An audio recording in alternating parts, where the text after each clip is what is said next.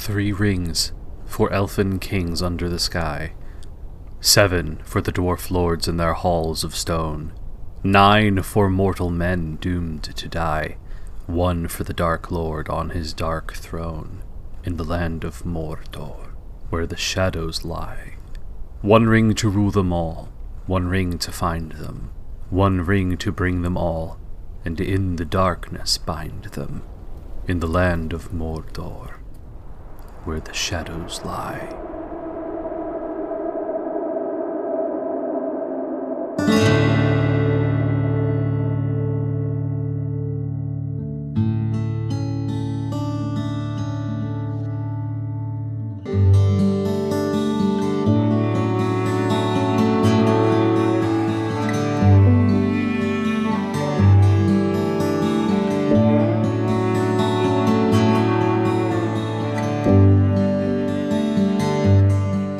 Welcome to Frodo Lives, a podcast where we read and discuss The Lord of the Rings one chapter at a time.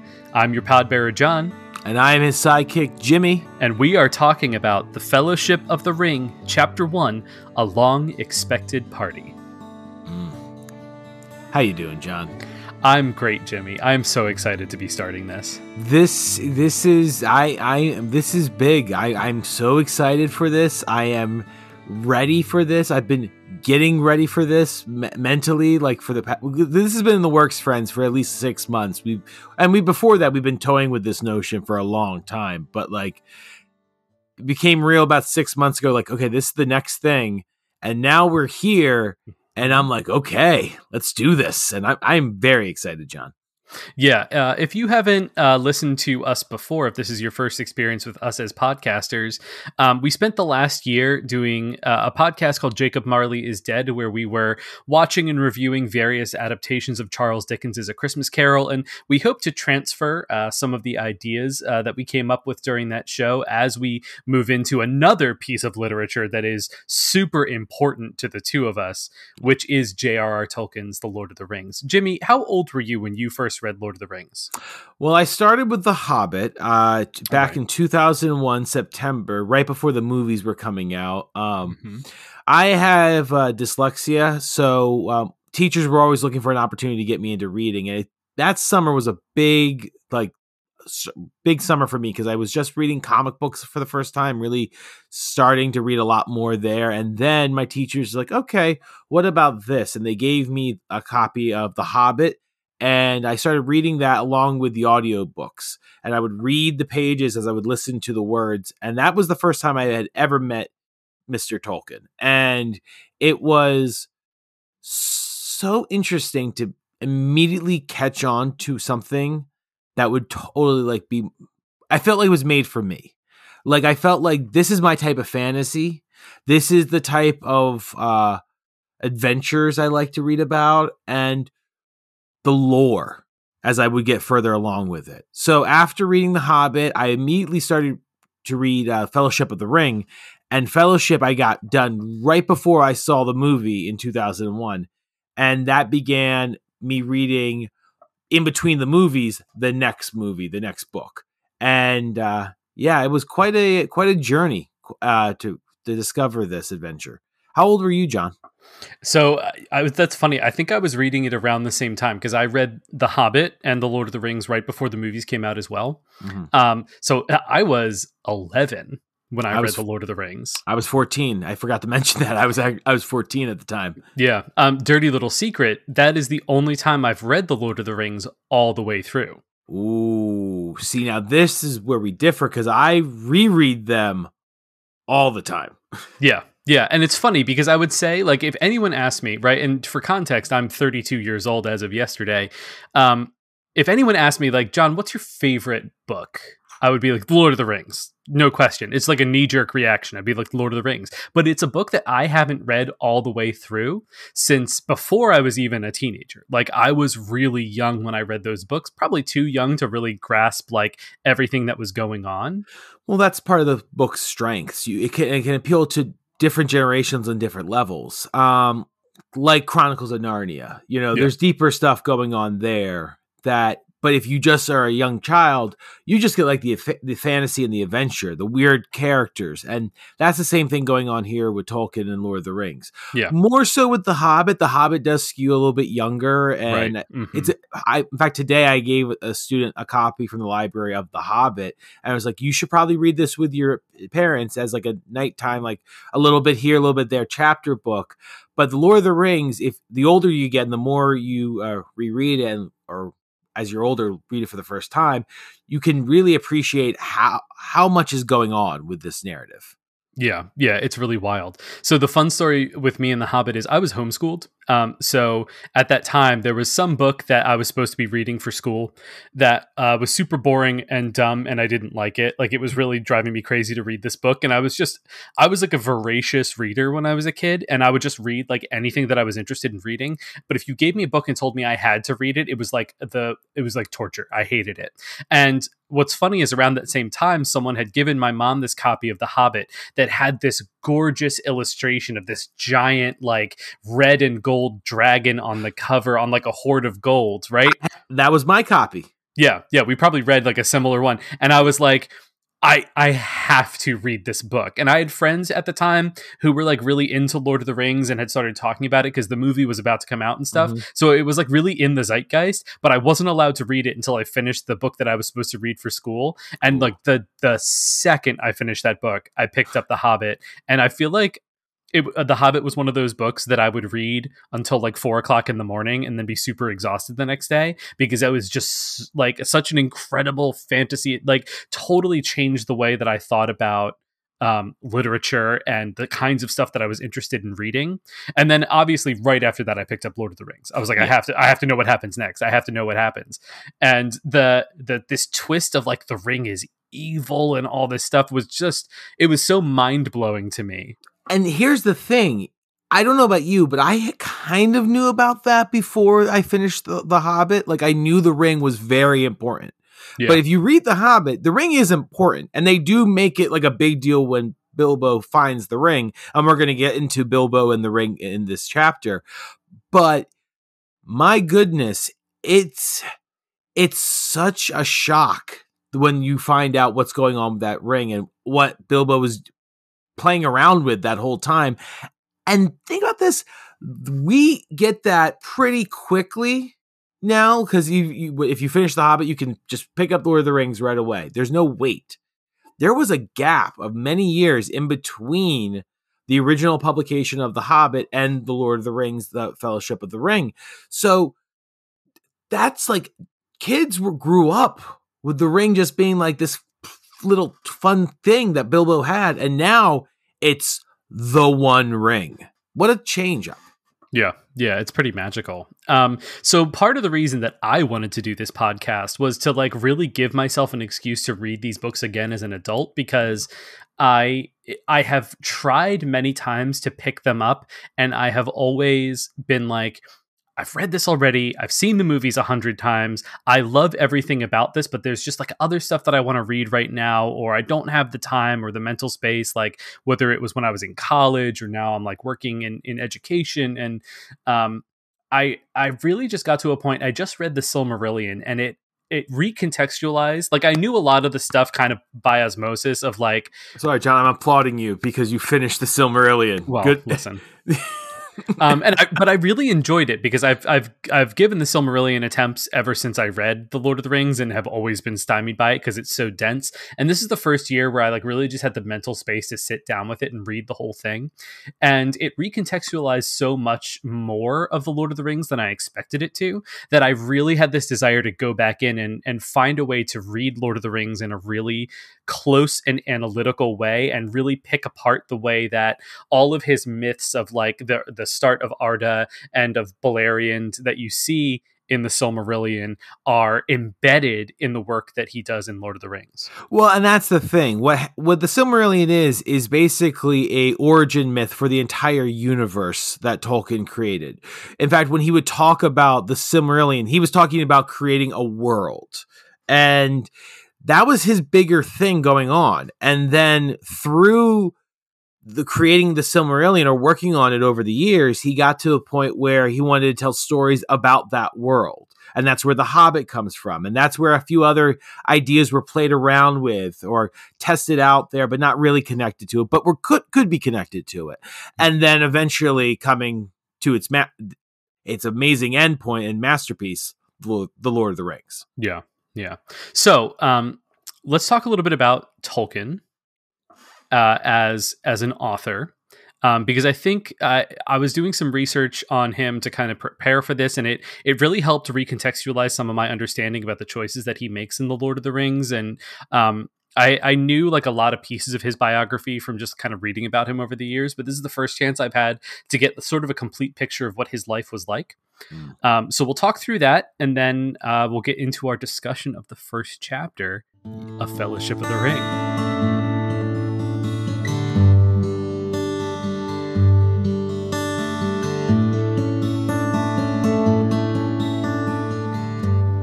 So John Ronald Reuel Tolkien was born in 1894 in the Orange Free State, which is actually a part of South Africa. It was annexed later by the British Empire. Today, it's the Free State Province in the Republic of South Africa. Yeah, this is still kind of that colonial period of the British Empire. So, yeah. So it's in the dying days, but it's still very strong in certain parts of the world. And Tolkien's born into that reality. And I think that's something to keep in mind when we look at his works. Yeah. I think we definitely see that kind of like global influence on some of the things that he's going to do in Lord of the Rings. Fun fact, when he was there, he was bitten by a baboon spider, which is like a fairly venomous tarantula. So you're telling me there's a reason he doesn't like spiders, huh? Yeah, there's a reason why like a giant spider in the Silmarillion is literally like a symbol of the outer darkness. That's a very potent image for him. I mean, that makes sense. I mean, there's the only other thing could have been like a serpent or something like that, but that's more Norse. And he was trying to create something that was familiar but unique with the Silmarillion. But we're not here to talk about Silmarillion all day. Yeah, no. We'll talk about it quite a bit, I have a feeling. But oh, yeah. So there was a time when he was around 3 that his mother had taken him and his brother back to England visiting family, and his father died unexpectedly around this time. So his mother ended up remaining in England and raised them there. She converted to Catholicism, which sort of moved her away from her Baptist family, and they like lost touch with that part of the family around that time. Obviously, anyone who's familiar with Tolkien knows that he was a very staunch Catholic, that was a very major part of his life and beliefs and the things that he wrote in Lord of the Rings. Tragically, his mother would then die when he was around 12 of acute diabetes, which she was in her 30s at that time, which was about what your life expectancy was at the turn of the century before the discovery of insulin. God, what a mad world. Like, I hear people sometimes talk about the good old days or something like that. Not that this is the good old days for anybody still with us for the most part, but like, it's insane when you go back and look at all the tragedy that are connected with like the lack of medicine and of course a lot of other things going on. Yeah, really awful. So Tolkien and his brother were raised by a father, Francis Xavier Morgan, who was a family friend. Their mother basically entrusted them into his care, and he was pretty formative. Like, this guy was basically Tolkien's father figure for all of his young adult life.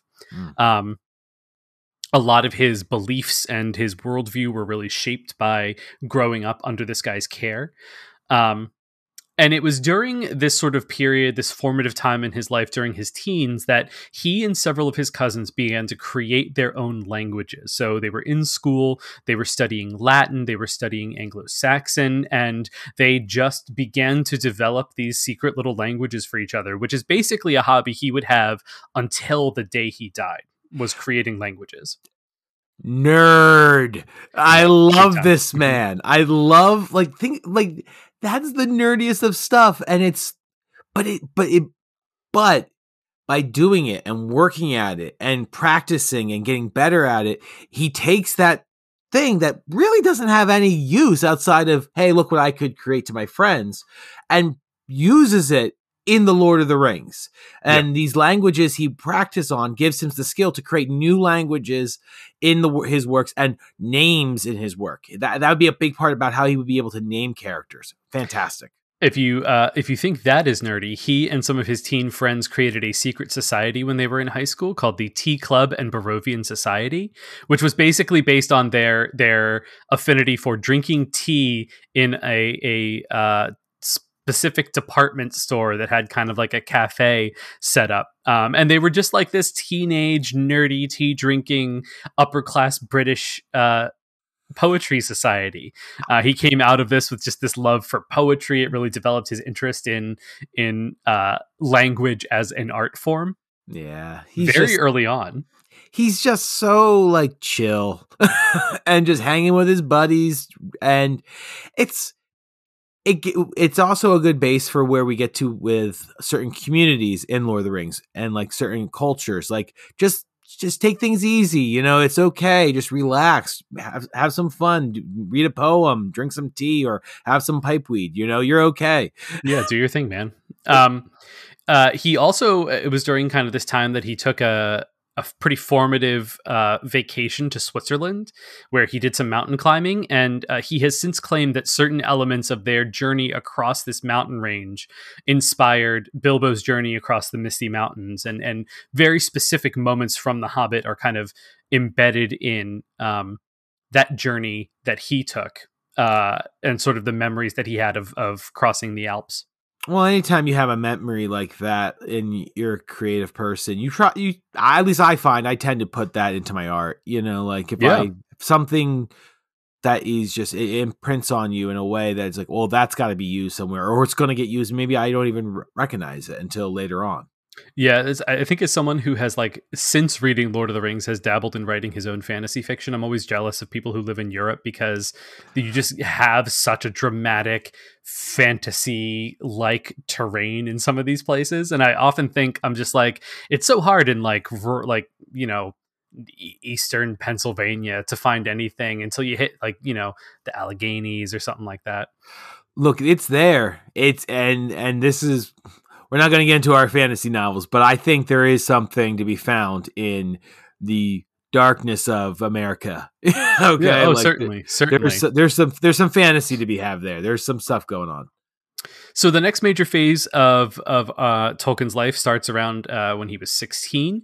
At this time, he meets his future wife, Edith, also an orphan, just like him. She was 3 years older than him when they met, so she was 19 years old, and they had just this like really frequent correspondence. They spent a lot of time talking together. They were able to sort of bond over the struggles of being orphans and find kind of solace in each other's company. And it ended up impacting his studies quite a bit. And she was also from a Protestant family, which wasn't the greatest thing for his guardian, the priest, Father Morgan. So he was forbidden from speaking to her until he turned 21 at a certain point. And I think he broke that correspondence a few times, at least from what he said. But when he turned 21, he ended up sending her this letter. And at that time, she had already accepted a proposal from someone else because of this estrangement that they had, this sort of forced estrangement. She didn't know if he was still interested in what was going on. But as soon as she got his letter, she basically told the other guy, take a hike, because this changes everything. And the two of them were engaged and married at that point. That's awesome. That's I haven't seen the Tolkien movie, but that's got to be in there. Like, I would imagine, yeah. I heard it got bad reviews or was trying to be something it can't be, but like, it was bad, John.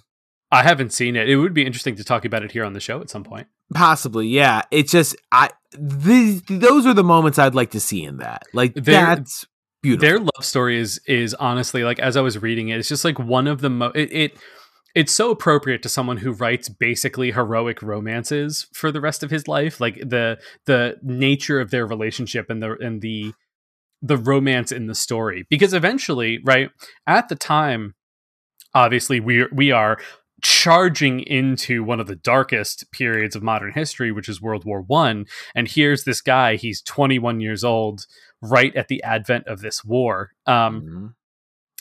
He was not initially interested in joining up, to kind of the dismay of a lot of his family and friends. Obviously, a lot of young men were very nobly, going to fight for the cause in the trenches, and there was a lot of patriotism built up around that senseless and idiotic war. No, that was all over Europe at the time. Everybody was joining up, and the war would be over in a few weeks. Our side couldn't lose. Everybody was so confident, and it then became the tragedy of the 20th century. Yeah. So he was at Exeter College at the time, and he was able to delay possible deployment until he received his degree. So he graduated with he graduated with honors in it, with a degree in English language and literature. And then he was enlisted, and he deployed as an officer in France. Whew. Yeah, not great. So during his deployment, he was pretty miserable. He was kind of a nerdy academic, not a fighter, not a violent guy. It was not where he wanted to be, and he found a great affinity for the working class men who were under his command. And he was obviously like of a slightly higher class. But the thing about this war in the trenches is it really brought everyone down to a similar level. And although the officers were discouraged from forming friendships with the men under their command, he found himself pushing back against that, and really found this affinity for these just like rural, simple country boys who were thrown into this situation that they had no understanding of. And like, I could not help when I was reading this biography but think about like the way that he puts the hobbits in this like simple agrarian culture at the heart of this conflict and makes them the real heroes of the piece. Well, because I think he saw that with these Tommies in the trenches who were just senselessly giving their lives for this war that none of them could possibly understand. Something that was much bigger than them and yet made no sense whatsoever. And like that's, yeah, and you see that with our friendly hobbits in the novel ahead, and also you see that with just small acts of heroism and small people in insane situations. Places where. And we'll get into this. This is really about two eras meeting at one point and rising up to a challenge that you have no right to even attempt. And that's what he was seeing every day in the trenches, and all the other madness that went along with that. Like the acts of heroism, yes, but also the horrors of war. Like World War I is I don't know if you want to, but if you ever are interested, prepare yourself. That is just a sad, sad scene. Yeah, it's really awful. So Tolkien survived the war largely because the battalion he was in was so infested with lice that he ended up contracting trench fever, which is basically, it was a fever, an infection that was carried by these lice at the time. And it was so bad that they had to remove him from the battlefield. He was basically deemed unfit for service at that time. He spent the rest of the war between hospitals and like on garrison duty. Several members of the secret society that he formed with his high school gang would die thereafter in battles at like the Somme. A lot of like really major conflicts. Almost his entire battalion would be wiped out after he left the front. So we very nearly just lost him. He was very, very nearly was one of these just the nameless bodies that were piled up in the midst of that war. And think about that. We almost lost him. Who did we lose? Yeah. Like that's the great horror tragedy of war. Like all the could have beens, all the lives that would have or could have been developed, and it's just they're lost, and all that goes along with it. I mean, imagine, like, I really think about this, like it brought into perspective how much influence this guy has had on like modern fantasy. I look at Warcraft, I look at I look at the Elder Scrolls. I look at Warhammer. I look at like all these things that are like these cornerstones of fantasy nerd culture that absolutely would not exist if he hadn't sat down and looked at all this mythology and thought, I'm going to bring this all together. So I'll move through the rest of this pretty quickly because we're going to get up to him writing Lord of the Rings fairly shortly after this. It was during the time that he was sort of in recovery in these hospitals that he started working on, at the time, what he imagined as a sort of a fantasy mythology for Great Britain that didn't really exist, right? And he called it the Book of Lost Tales. Obviously, this is something that we would see transfer into the Silmarillion. One of the things that he wrote initially was the Fall of Gondolin. That was like one of the very earliest things that he wrote. We see some of it in Unfinished Tales. Some of it, I'm sure, would end up in Lord of the Rings. So even at this time, like he's barely, into his adulthood. He'd already started to kind of conceive this. He left the army in 1920. And he worked first as a language historian for the Oxford English Dictionary, working kind of with like the roots of Germanic words. And then he became an English professor at the University of Leeds. Eventually, he was a professor of Anglo-Saxon at Pembroke College, which I believe is part of Oxford. It's during this time, big things start to happen. He would befriend a bunch of authors and theologians, including C.S. Lewis, right? His very close friend C.S. Lewis, who he was responsible for converting to Christianity from atheism. So we can thank Tolkien basically for the Chronicles of Narnia. For a lot of stuff, Yeah. The space trilogy you were telling me about, like... Oh yeah, the space trilogy is another good one. So Tolkien and Lewis and many other authors, this was a fairly big group, formed this literary discussion group called the Inklings. The Inklings are really famous for kind of enthusing about narrative fiction. In particular, the writing of fantasy was kind of a really common theme with a lot of these guys. And the Inklings would provide him a lot of help and support eventually when he was writing Lord of the Rings as that began to develop. And you need that support when you again, just real quick, if you're building a world and you're going in deep into this type of stuff, you need to have friends to be like, hey, is this insane? Like, am I creating something that is completely off the walls? And they were probably like, no, this makes sense. Or, hey, I wouldn't do that. And you take some advice, you don't take some advice, and you get what you get. He was really famous during this time for his analysis of Beowulf. He wrote a translation of Beowulf around this time. He delivered some pretty formative lectures that really changed the academic kind of tone around that text at the time. And he drew a lot from Beowulf in writing The Hobbit, in writing The Lord of the Rings, in writing his other fantasy works. That same kind of mythologic tone and the fantasy elements. The word orc, most people believe he pulled initially from Beowulf. It's a word that came up, I think, for demon or something like that in Beowulf I was reading today. He had this enduring love for language since his youth, obviously, and to the extent that his actual output as a professor, like the papers and stuff he was able to write, were fairly skimpy because he spent so much time working on developing Sindarin and Quenya, like the Elvish languages, which were probably the two he most fully developed, but also a bunch of other languages for his world and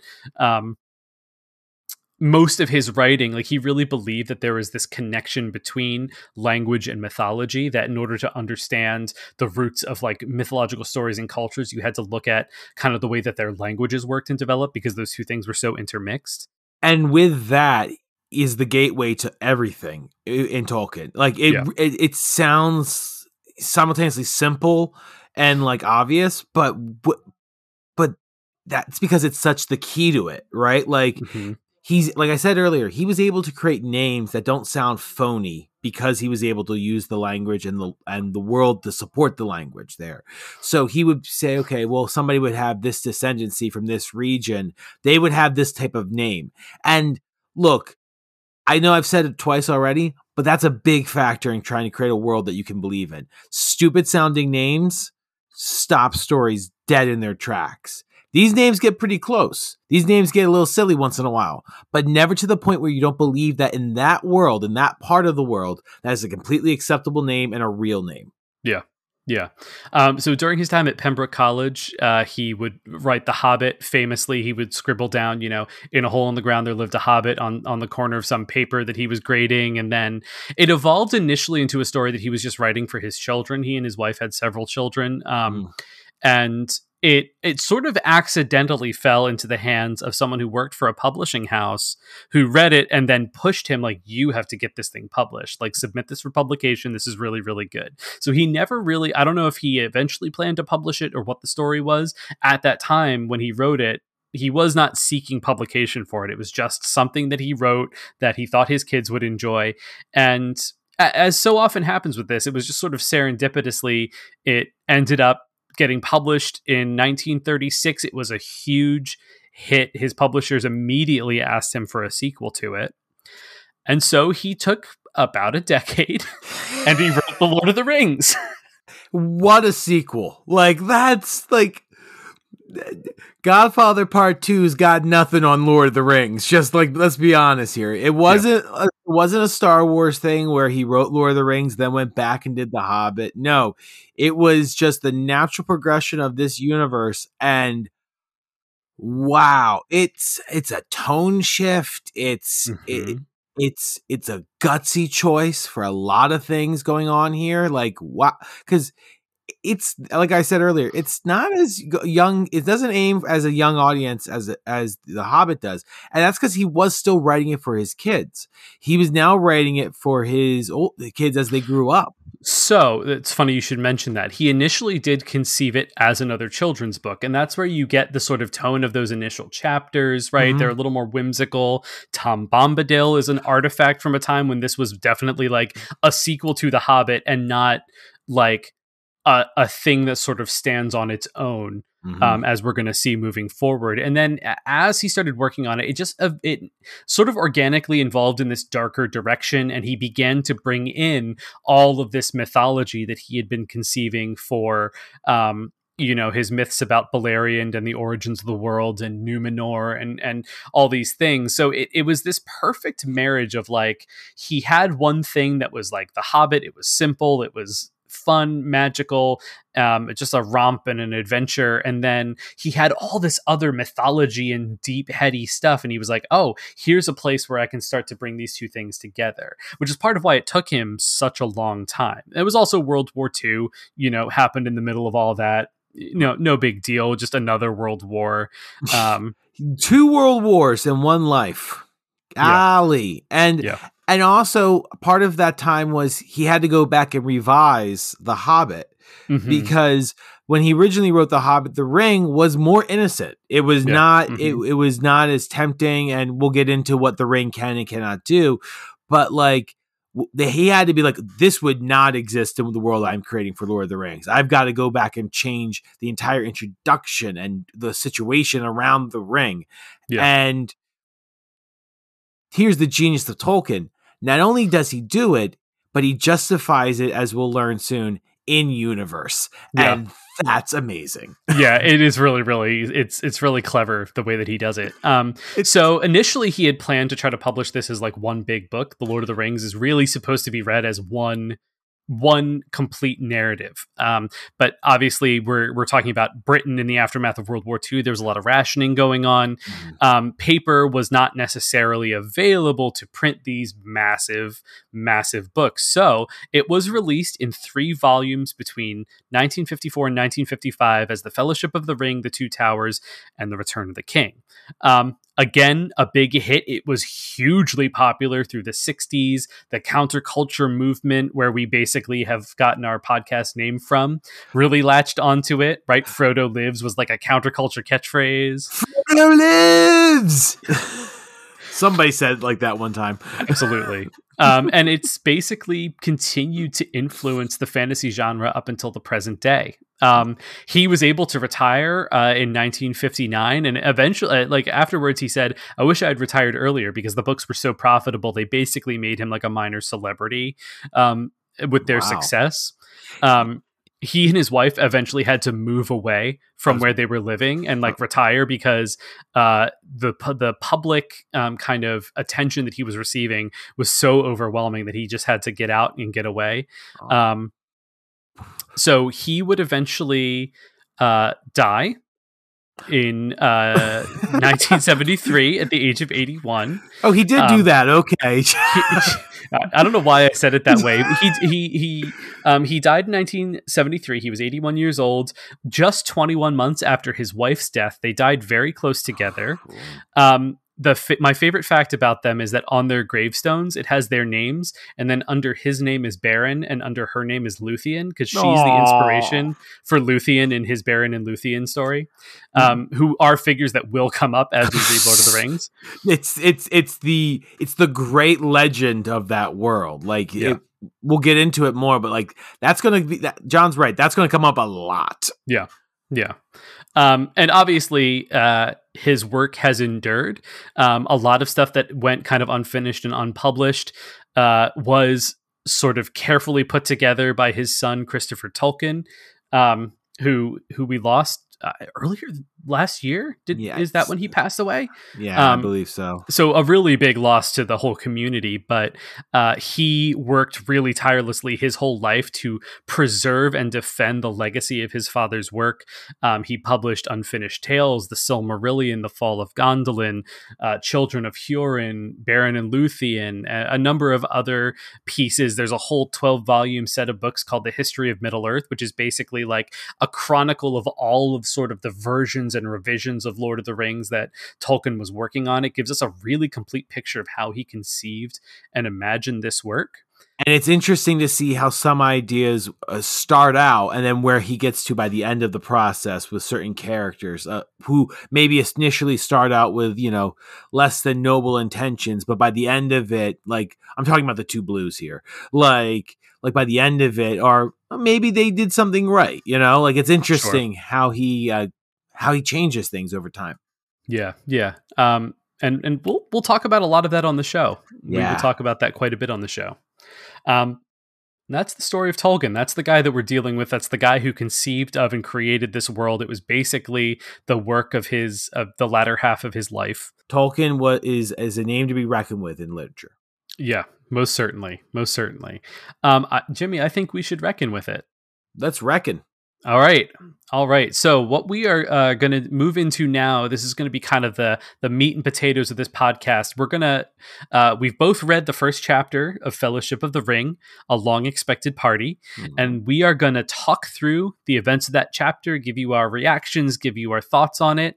So let's get into it. This is Frodo Lives, and we are talking about Chapter 1 of the Fellowship of the Ring, A Long Expected Party.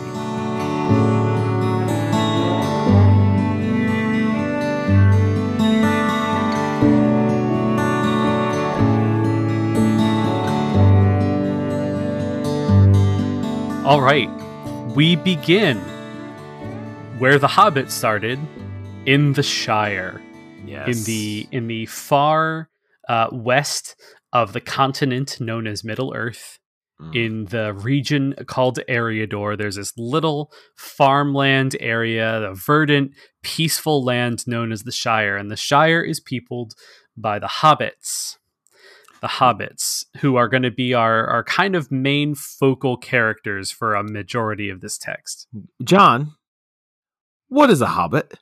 So a Hobbit is a kind of an invention of Tolkien's, based on, I'm sure, some, pixies or nymphs or some sort of, fey creature in mythology. But a Hobbit is basically a humanoid fantasy character. They're short. They tend to be a little fat, curly haired.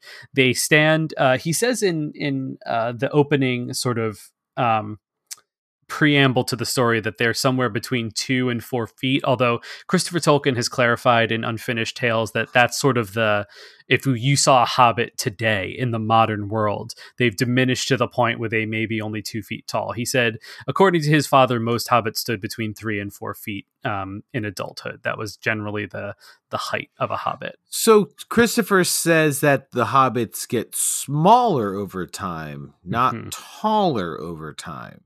That's what Tolkien says too, that they've diminished and they've kind of faded into the background. Huh. I know what Rankin Bass has said. I was gonna say, this is like, we're already getting into Return of the King, the animated movie. Oh boy! All right, yeah. And it's a big moment in the Shire. It's the 111th birthday of Mr. Bilbo Baggins, who was the Hobbit hero from the book The Hobbit. Let's talk about Bilbo for a second here. Bilbo was our POV, was our introduction to the Tolkien world in The Hobbit, and is maybe one of the best protagonists of any adventure story ever. Like, just because he's such an everyman. Like, me from the Jacob Marley podcast. I love an everyman. I love the underdog hero, and Bilbo is that. Bilbo gets thrown into situation after situation, and yet through the skin of his teeth or the quickness of his wits, gets out of it every time. And you root for this guy and you cheer for this hobbit, and you go through all these adventures, misadventures, and tragedies. And if you've read The Hobbit, that's who you know this guy to be. This awesome, fantastic, funny little hero. And now it's his 111th birthday. 111th. That's what they say. And I think it would be interesting to read The Lord of the Rings without having read The Hobbit, because it really positions him as almost like a living legend, right? For 60 years, basically, since he left on this adventure with these dwarves in The Hobbit, he has been like the talk of Hobbiton. He's always going to and from the Shire. He's got, always being visited by dwarves or by elves. His wizard pal Gandalf is there all the time. So there's this, for a community like the Shire and the Hobbits, who are a very like agrarian, clearly based on like the north of England, Yorkshire kind of people, right? The same guys that Tolkien was in the trenches with, right? That's who the Hobbits are. They are a simple people. They keep to themselves. They don't worry about the business of the outside world. But here's this Bilbo Baggins, who's pretty rich. I mean, he's like upper class Hobbit, right? He's got the nice Hobbit hole.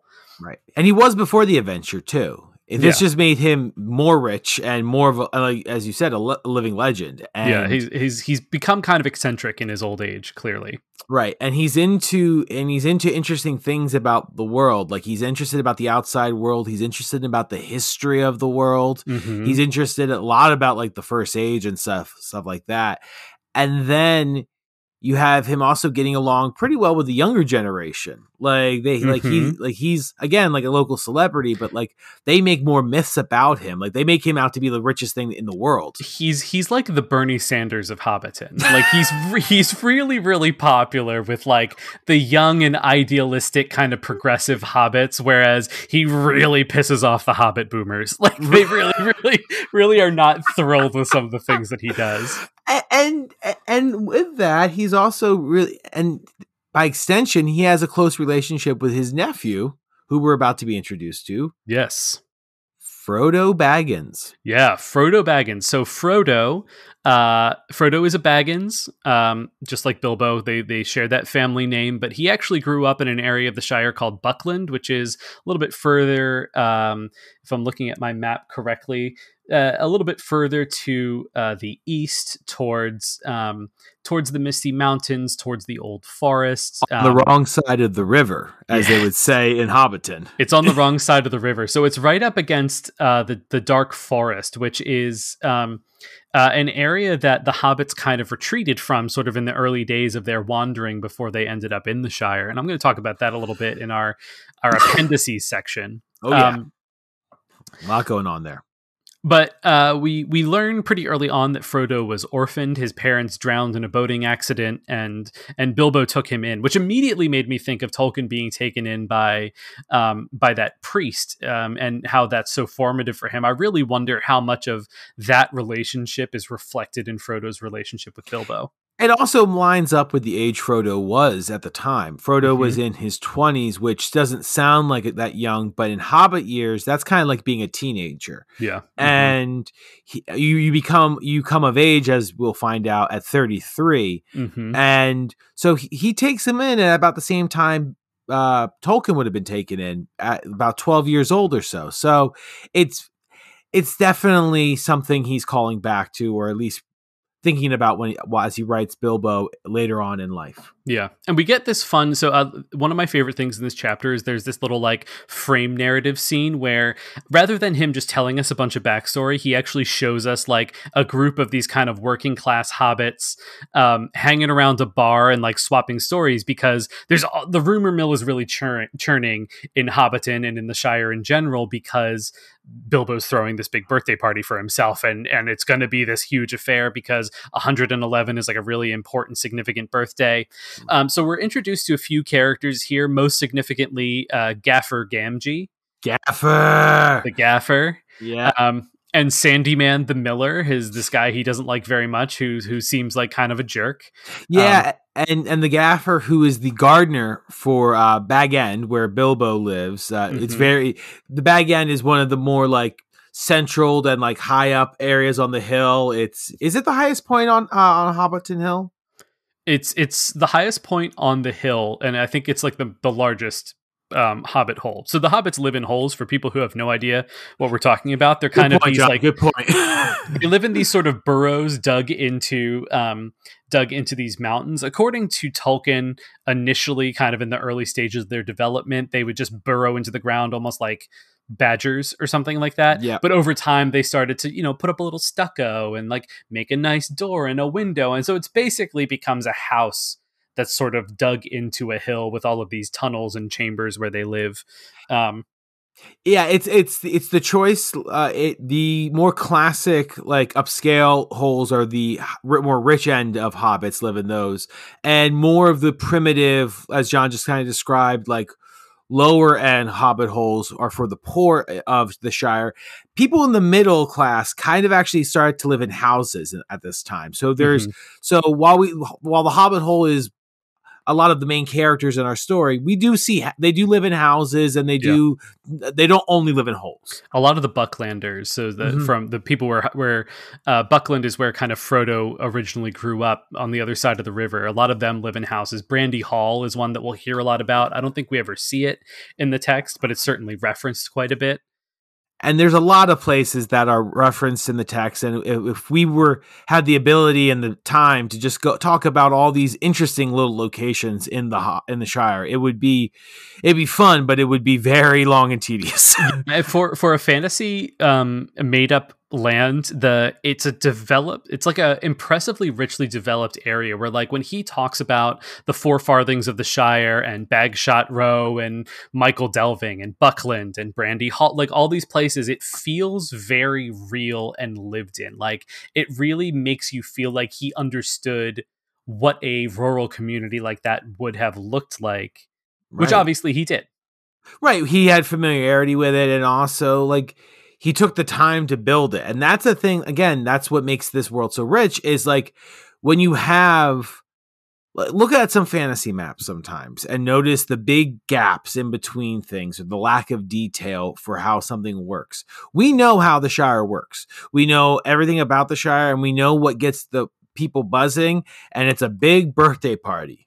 Yeah. Because hobbits, I don't know if we find out in here or in concerning hobbits, but because hobbits don't get presents on their birthday.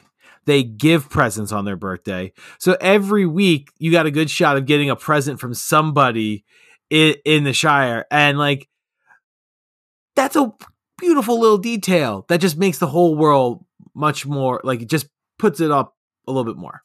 Yeah, there's lots of good stuff like that. So basically, these hobbits, we have Gaffer Gamgee, this older gardener, the miller, Sandy Man. There's a few other hobbits that get mentioned here. They're all kind of like talking about, the rumors around how Frodo's parents died, and the rumors about Bilbo, and like the Hobbit hole is full of jewels, or he's got this wizard coming around who's enchanting everybody, and what's going on with that. And there's all this like salacious kind of stuff. We can definitely see like the prejudice that the Shire hobbits have for the Buckland hobbits, which is like a fun little detail. People are a little strange on that other side of the river. They're too close to that old forest, right? Which there's a lot of history, by the way, like the Barrow Downs, the Old Forest, that we'll get into when we get to those chapters. I cannot wait to talk about those chapters because we'll get there. Yeah. So this reminds me a lot of, have you ever read All Creatures Great and Small? No. The James Herriot books? No. So James Herriot, it's a pen name. I forget the guy's actual name, but he was a veterinarian in Yorkshire in the like 1930s. And he writes these books about sort of fictionalized accounts of his time and life spent there. And the characters in this section of The Hobbit remind me so much of the characters from those books. These like just simple country folk, rumor spreading, stubborn, like the way that he's really captured that kind of society is really, really funny. It's interesting, just this little scene right here, to get a snapshot of all that goes on with these people's lives, and how a little thing like a birthday is such an amazing event for all these characters, and all the hype that gets built up around it. And as Tolkien talks about, these are some things that the people already know. They already know these facts. They already have heard these stories a couple of times before, but they love hearing them again. They love nostalgia. I mean, that's the thing. They are very nostalgic people. And it's definitely like their entertainment. Their entertainment is sitting around and gossiping and like sharing these little country rumors and scandals and whatnot. Right. We get this like nice little seed here where the gaffer talks about his son Sam, who's going to become an incredibly important character in this story, and how Sam always likes to listen to Mr. Bilbo's stories, right? He's one of these young hobbits who's really interested in like the romance and the adventure of it. And Gaffer tells Sam, like, nothing good's going to come of this. Nothing good's going to come of you imagining these other places and adventures. You stick to good clean earth and your work in the dirt here. Well, he's also learning his letters from Bilbo. Like he's learning to read and write, and that's not so common. It feels like, with the way the gaffer's talking. Like we don't know if I don't even know if we find out if the gaffer can read and write. Like, it's a very interesting like commentary on the Shire, but also on places he's connecting this to, the community he grew up with. Mm-hmm. So, the next kind of major thing that happens here is one day, as this party's being prepped, this wagon rolls up. It's got two different sort of elvish runes for G on the side in bright red letters, because this is the arrival of Gandalf. Gandalf the Wizard, who was a major concern in The Hobbit and is going to be an even more major concern here in the Lord of the Rings. Gandalf. If I could tell you all the things I've heard about Gandalf, and I've only heard half the things there is to tell. Oh my gosh, that's the intro line from The Hobbit. Talk about setting up a character. Yeah. Gandalf is the wizard. He's better. Think of your favorite wizard. I'm sorry, Gandalf is better. He's got everything. Like, take Dumbledore out of it, right? Like, he's more active than Dumbledore. Dumbledore is way more passive in that narrative, right? But at the same time, he's got more like wisdom than Merlin. You're right. Like, he's a better wizard than Merlin. That's I know what I'm saying there, and I stand by it. I think it's subjective, right? But Gandalf as a character, especially at a certain point, we will talk about the origins of Gandalf and where he actually comes from in our appendices section. And it's really wild when you know like who and what Gandalf actually is, and you see the things that happen with him in this story. But for right now, he's coming to provide one of the entertainments, or at least superficially, he's come to provide one of the entertainments. I think that the real reason that he's come is going to become clear clear later on. There's also a bunch of dwarves that show up, and that really gets the rumor mill churning. All these letters start going out of Bag End. Basically, like, it takes up the entire post service, and they have to hire extra mail carriers for all these letters. Almost everybody in the local area gets invited to this party, and even the ones that don't get invited show up anyway. It's Woodstock, man. And what's funny about it, though, there's also a little bit of controversy, because it's like, is Bilbo buying all this stuff locally? Is he using local labor? It's like, and that's some scuttlebutt there. Like, that's something that Tolkien's talking about. Like, that's the type of stuff people would be bringing up if this came to a certain place. But it's not that big of a deal, but still. He's like hiring in all these outside contractors. Like, what's the story, Bilbo? Right. Are Hobbit cooks not good enough? You got to bring in these dwarf cooks. Like, what's the story? And they get these nice invitations, and everyone's like, oh, well, the invitation's so nice, I guess I'll have to go. Anyway. But he is buying up like a lot of stuff out of the store too. Like, it's the detail that goes into this party, like, you get the scope of it. Like, oh my gosh, this is the event of the season, and it's a fantastic. Yeah. And when you find out, like, the reason behind him doing all this, Bilbo is in a story that has very prominent troll characters. Bilbo's the biggest troll. I think he just comes to realize how, like, he loves the hobbits, right? Yeah. But he's just like, I gotta kind of, with what he's gonna do here, he's got to get one over on them. To be like, you guys got to wake up a little. Yeah. We get a conversation, like a brief little conversation between Bilbo and Gandalf here, where Bilbo basically, like, alludes to some plan that he has. There's some ulterior motive to this party. It is not just about celebrating his 111th birthday and also Frodo's 33rd birthday, right? Because they share a birthday, right? Which is part of like kind of their connection and affinity for each other. And as we talked about, Frodo is coming of age at this. This is like him becoming 18 or 21. Like, this is a big step for Frodo. Right. So it's the day of the party. Everyone is there. Everyone within the vicinity of the hill, right? This big hill in Hobbiton is there. Even, like I said, some people that weren't invited, they show up anyway with all their kids. There's this really funny detail they talk about where, like, Hobbit parents are pretty easygoing about their kids staying up late, especially if they're going to get a free meal. And that's because hobbits love to eat. Okay. Yeah, there's 3 meals at this party. They eat 3 meals over the course of the party. There are 6 meals in the average hobbit day. Okay. Like, these hobbits like and know how to eat. Yeah. So it makes a lot of sense. Like, oh, we don't have to feed him that much, but we have to feed him that much. Let's go to the party. Yeah.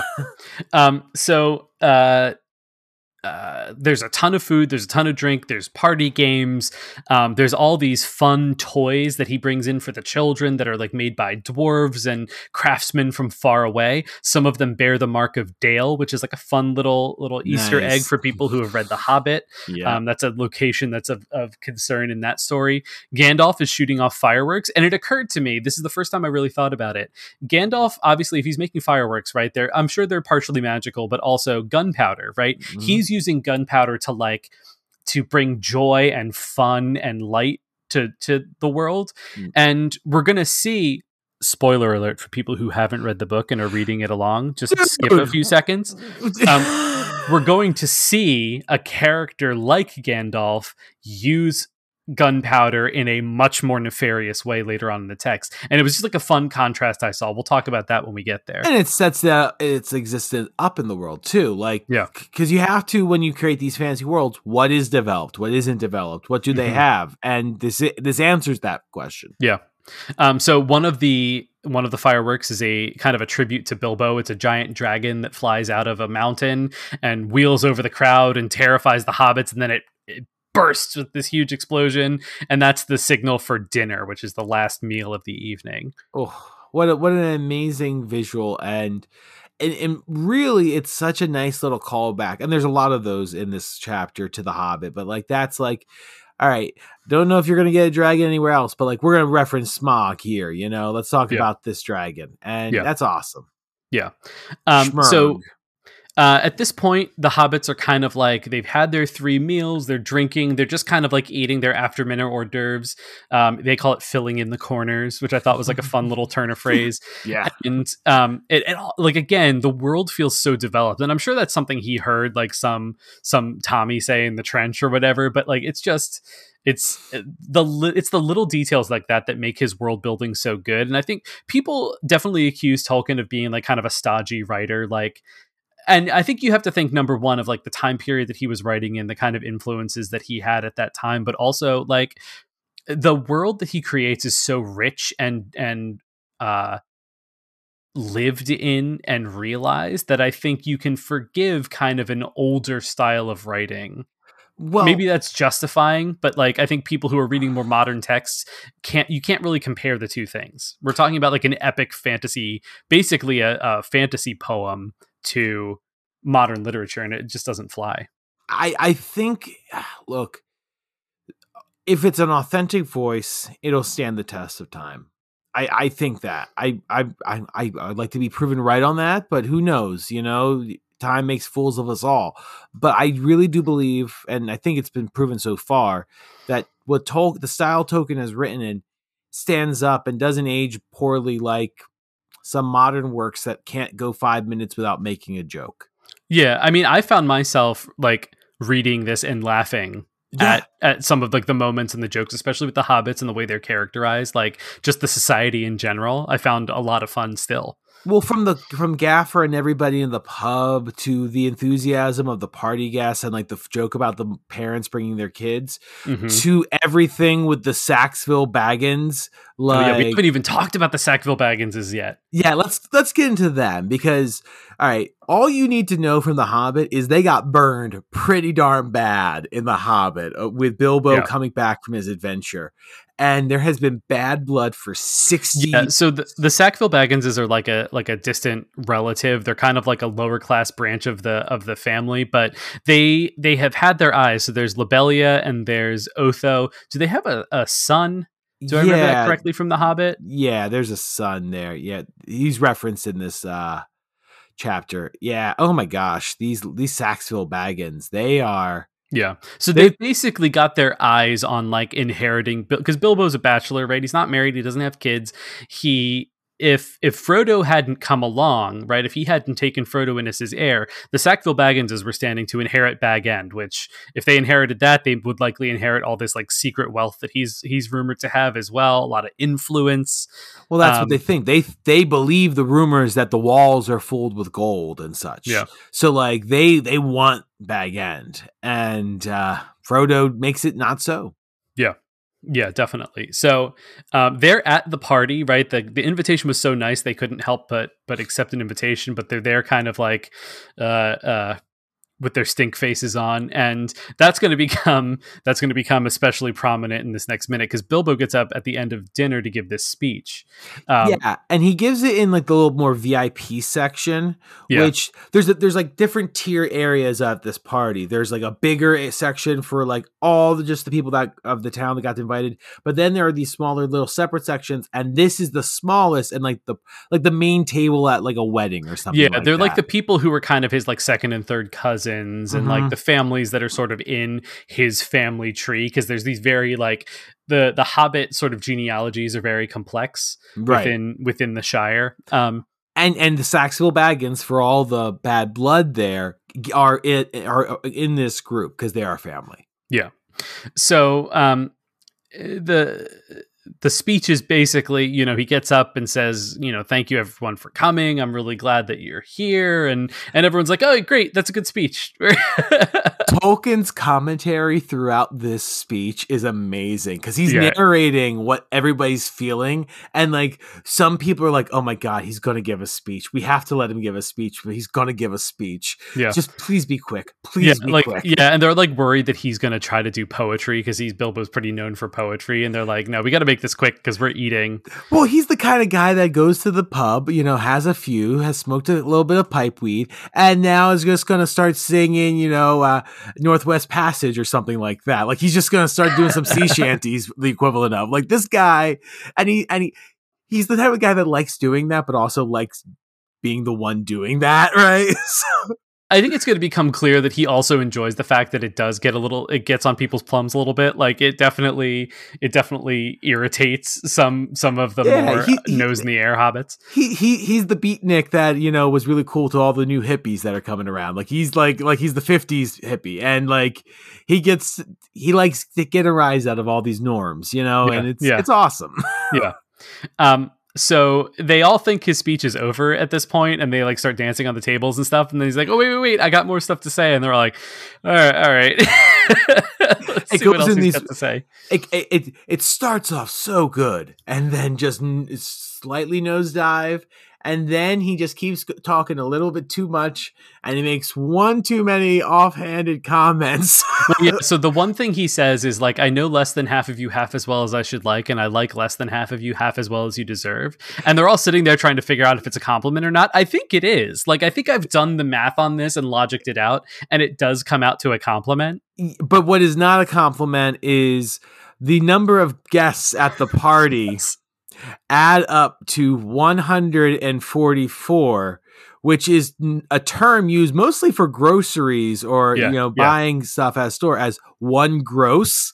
Yeah, and it's not proper to use to describe a group of people, because that's he and Frodo, their like collective age is one gross, and then he invited 144 people to be able to say like there's also 144 people here. So of course the Sackville Baggins is like, oh, so he just invited us to hit that number. Like a lot of the hobbits are very insulted by this, which and he just made part of his speech was like burying everything with the Sackville Baggins, like, hey. Yeah, he tried to bury the hatchet with them a little bit and then turns around with this. And it's just, you feel bad for the Sackville Baggins, but then you don't. Yeah, they're kind of the worst. They're definitely like the people that like Lobelia Sackville Baggins, during like the Great Plague that they had, there's like a plague in the history of Middle Earth, right? During that Great Plague, if she had been around, she definitely would have been the one showing up at the Green Dragon. Like, I'm not going to wear a mask. Like, I have an Iluvatar given right not to wear my mask. I am there's like 3 different types of hobbits. So she would claim to be like the best version of a hobbit, right? Yeah. I don't need it. My blood cells keep me pure. Yeah. My fellow hide blood. Oh God.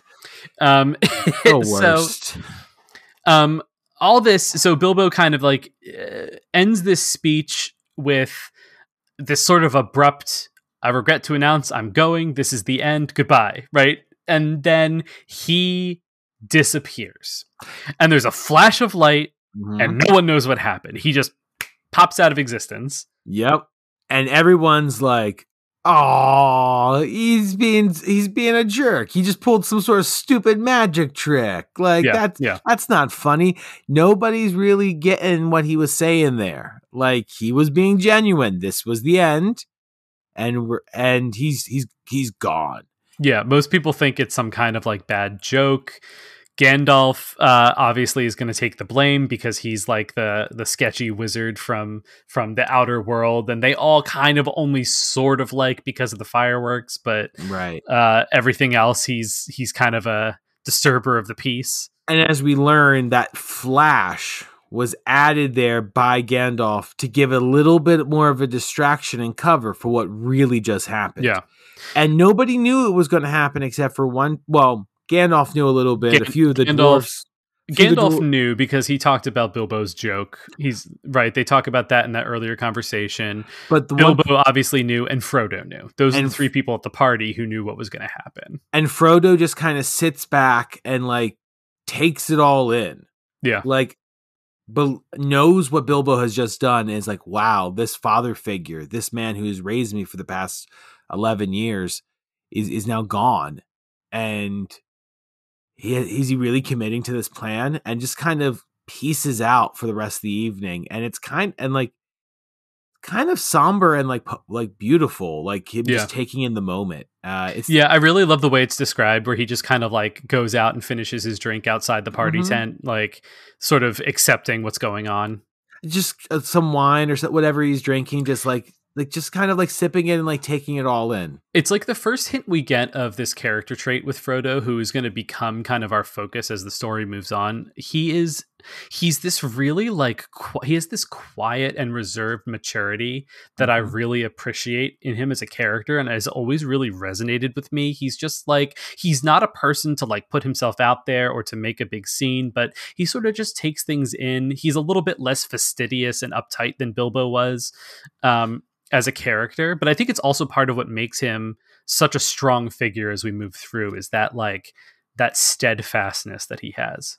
And he's also not above making a mistake here or there. And that's what I think makes it a bearable character. Because you could have a character with those traits, but if they're so, for lack of a better term, holier than now, right? Or perfect, they're not somebody you want to follow on an adventure. Frodo is an amazing lead character for this narrative, and we'll get more into Frodo later on. Yeah, definitely. So what we learn has happened, and anyone who's read The Hobbit knows this already. Bilbo has this magic ring, right, that he picked up on his adventure. We'll talk a little bit in the next chapter about where he got that ring. But he, when he puts it on, it makes him invisible. That's and at least superficially, that's what's happening. Obviously, we are going to discover that there is much more to what's going on when he puts on that ring. But he puts on the ring, and in order to cover this, his initial plan was that he was just going to put on the ring and disappear, and they'd all be like, "Oh, what happened?" And Gandalf added in the flash, like he, used magic, or he put a firework off or something to kind of cover it, because Gandalf isn't thrilled with the way that Bilbo has been utilizing this ring. Gandalf has some feelings about this ring that we're going to talk about as we move forward. Yeah, he's definitely sus about the ring. And has been for about 60 years. Like, he definitely has been since The Hobbit, wondering about this magic ring. And going back to what we talked about when we mentioned the creation of and the revisions of The Hobbit, Bilbo in universe told the original version of that story, and we'll get more into that later on, but it was much more of a simpler deal was made to get the ring, let's just say. Whereas we learned that is something that cannot happen with the ring. It wouldn't work. And Gandalf in universe knows this, because that's the story Bilbo tells, and he weasels out of Bilbo. He's like, hey, tell me the truth here. He gets out of him the real story about how he found it, and there was this whole other misadventure there. Yeah, and essentially he stole it. Like, we learned that Bilbo stole this ring, right, from the person who had it. I mean, I would invoke finders keepers, loser weepers, but like, I think that possession is only 9/10 of the law when it comes to rings of power. The Horn of Gondor. Yeah. So I think that might be the episode title. I think you might have nailed it right there. I'll have to remember that in the edit. Oh, that's funny. So Bilbo is in his house, and basically he's leaving the Shire. This is a guy who he spent his life here, but he's restless, he's antsy. Something has just been off. He's been feeling strange, and he's like, maybe the solution is I need to get out and find someplace else to be. I need to go on an adventure, see the mountains, see the forest, see the elves, whatever it is. And let's talk about the fact it's his 111th birthday. Yeah. That's a long time to be alive, but it's also more interesting because he has been preserved, as they would say. Yes. He has not aged since his adventure. And if so, just a little bit. Like, he is basically the same he was from The Hobbit was when he was in his 50s. And as we've talked about, Hobbit ages are kind of different. Their 50s are close to their 30s or their early 40s. So his 50s, he went on this adventure, and he has stayed consistently looking the same throughout to his 111th birthday. And that's not natural. Yeah. There's something suspicious about it. They mentioned that at the beginning of the story. And as he's sort of packing up, he's getting his travel clothes. He puts his will, which basically leaves Frodo everything, bag end and everything in it, with the exception of a few items he's still giving away. And he puts the ring in this envelope, and he's going to put them on the mantelpiece, and then he decides, hang on, and he puts it in his pocket, right? It's like quick little detail. He's by himself, and then Gandalf shows up. And this is where the book turns. Mm-hmm. This is where the tone of The Hobbit is gone. And think about, like we've said, you've read The Hobbit 12 years ago. Bilbo Baggins is your favorite hero, adventurer character, this funny little guy. And this scene happens where Gandalf is trying to convince Bilbo to leave the ring behind. And Bilbo reacts in a way that does not feel natural at all for Bilbo. This is not how we think Bilbo would ever talk to Gandalf. Yeah. Because he would always, deal with Gandalf with respect. There'd be a little bit of playful banter. I mean, go back to the first chapter of The Hobbit. But here, this is naked dark. Aggression. Yeah. Yeah, I mean, he is really, really so Gandalf's been bothering him about this ring for years, right? Gandalf has suspicions about what this ring might be. Rings of power even minor rings of power are not plentiful in this world. This is not something that you can just pick up anywhere. It's a lost art. No one knows how to do it anymore. And in particular, this ring, something about it has just been bothering Gandalf, right? And Gandalf basically is saying to him, the plan was you're going to give this away. You're going to give this to Frodo. It was time for you to leave it behind. And Bilbo almost pulls his knife on him. Mm-hmm. Right? Bilbo almost pulls his sword and is like, absolutely, like, you can't make me leave it. It's my precious. Which is something that the previous owner of the ring famously said over and over and over again, laying claim to it and ownership of it, just now as Bilbo is doing.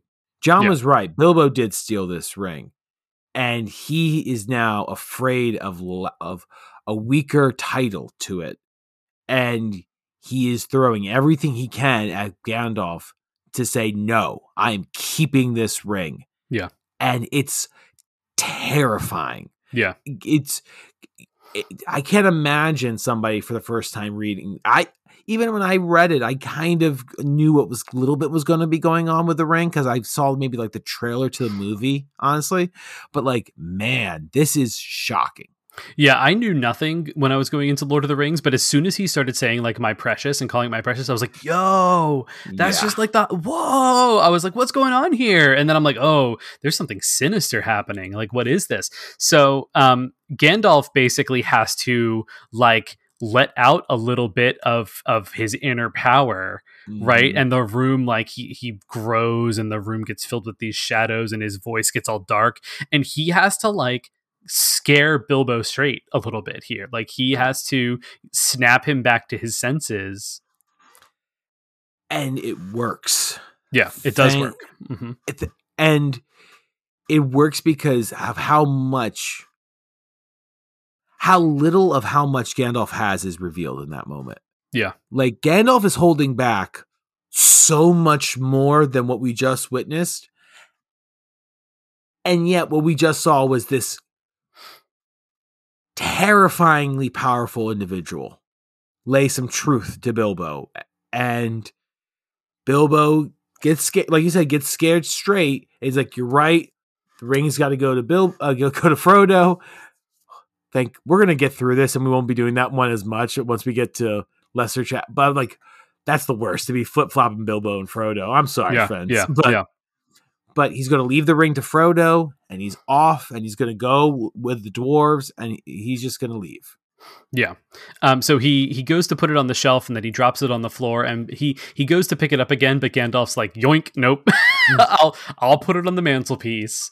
You got to get ready to go. But he does drop it.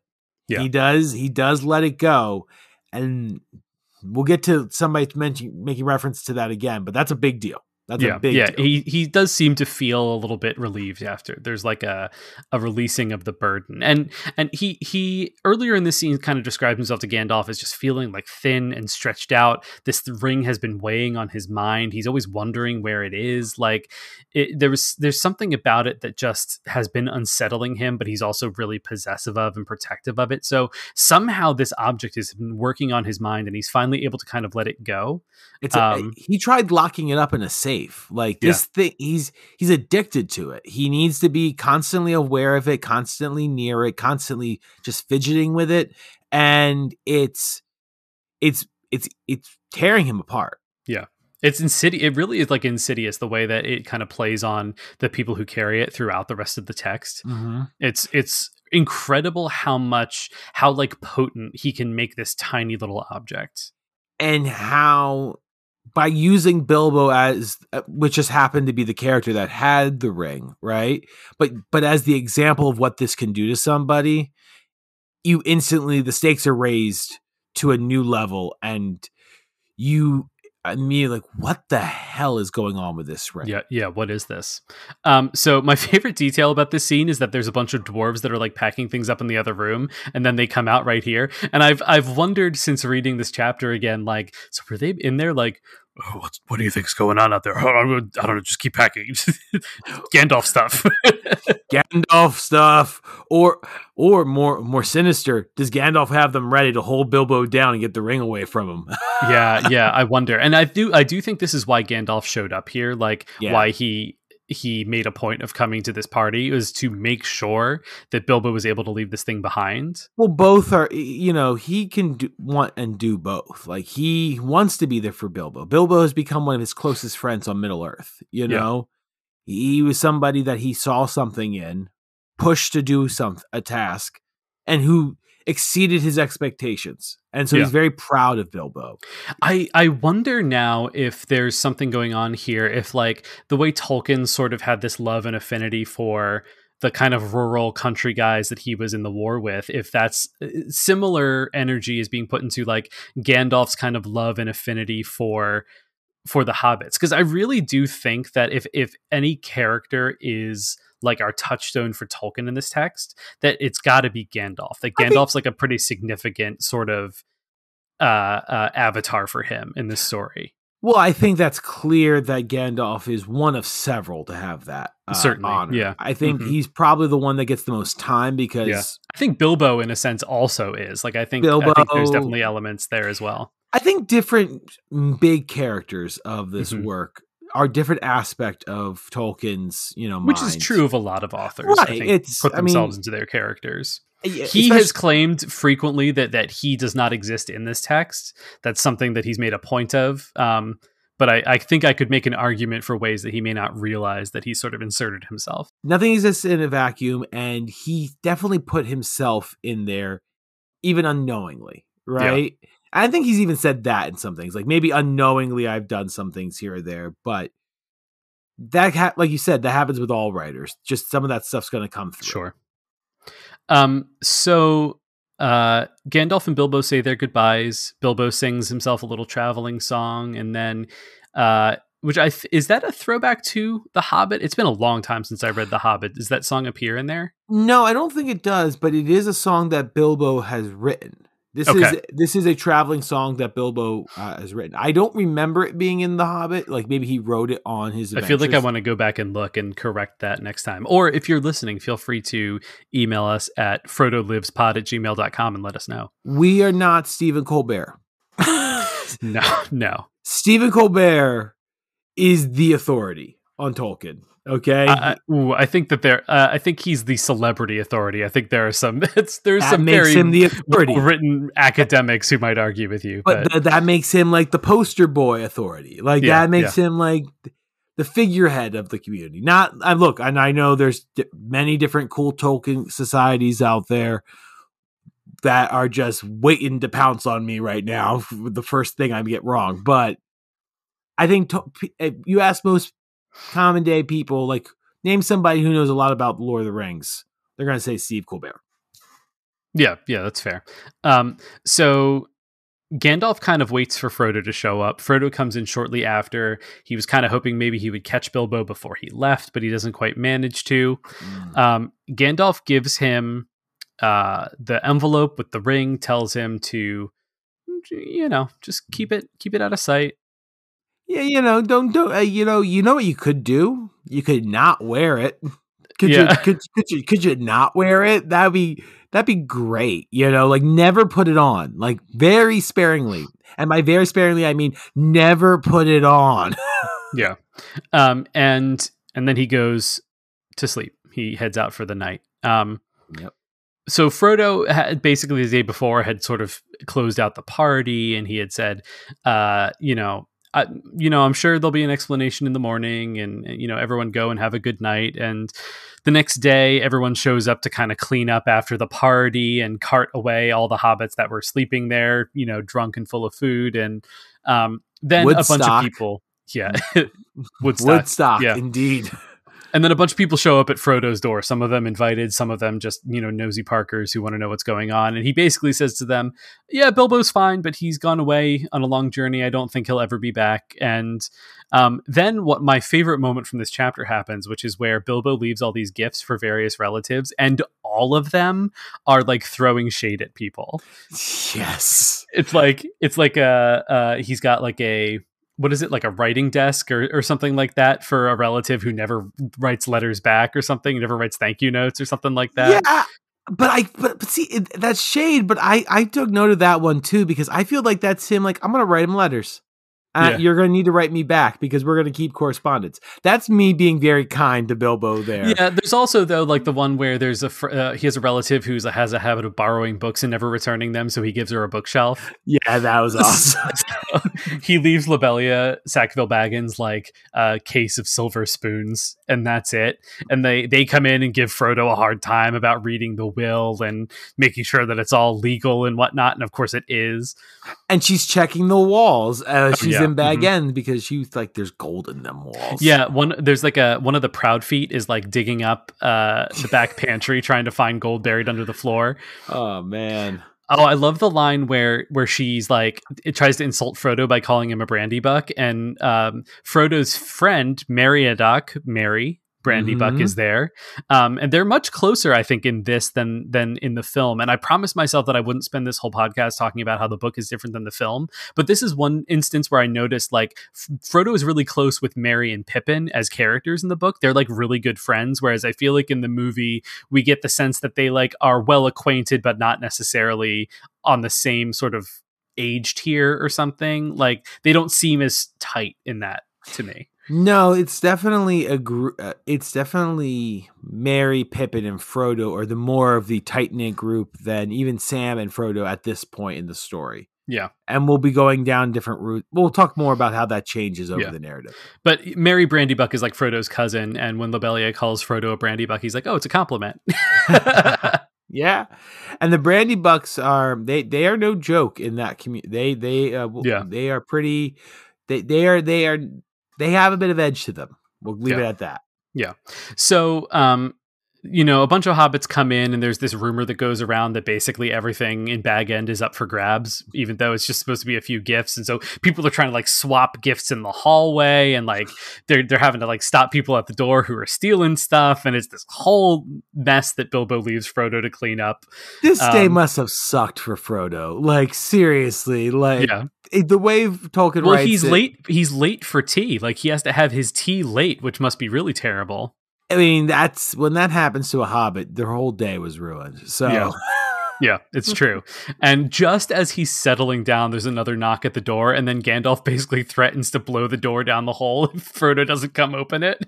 Well, he's sitting down finally, like he's got a moment, right? Do you think Gandalf's a little hungover from the night before? I think Gandalf's a lot of things, but yes.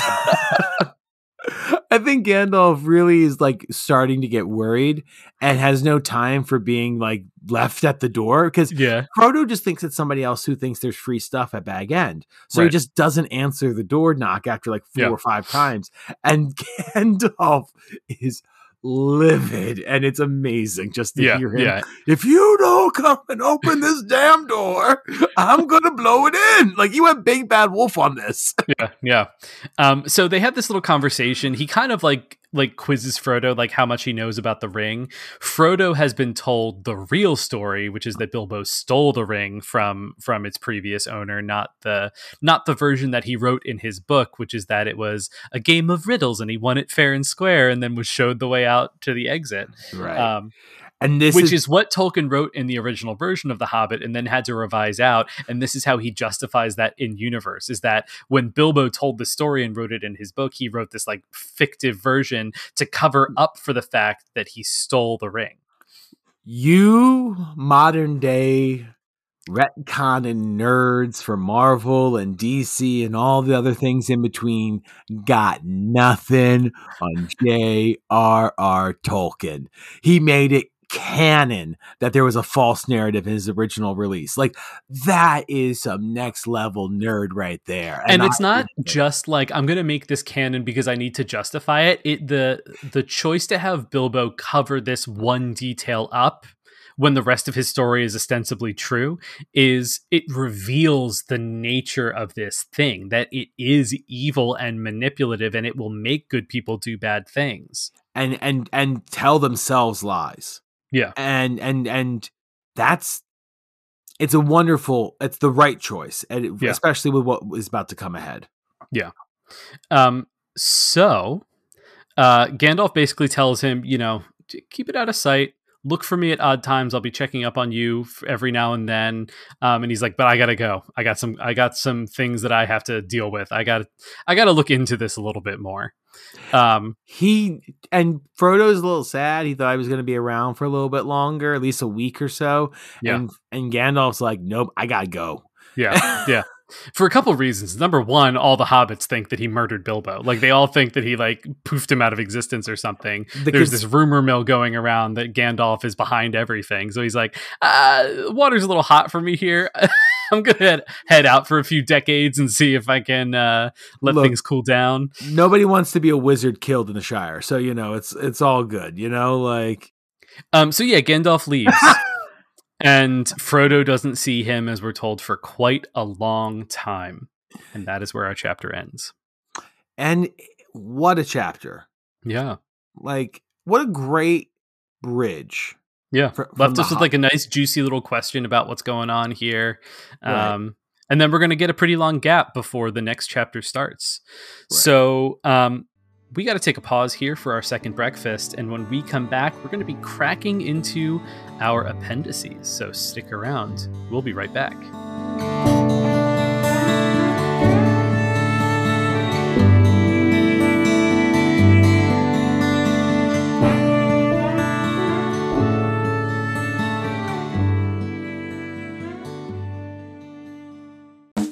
Monsters, demons, ghosts, and oh my, I didn't see you there. You really spooked me.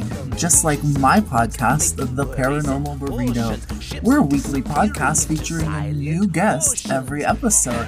So join us for fun and spooky stories. If you have a spooky story you'd like to share, email us at theparanormalburrito@gmail.com. The Paranormal Burrito, your true stories.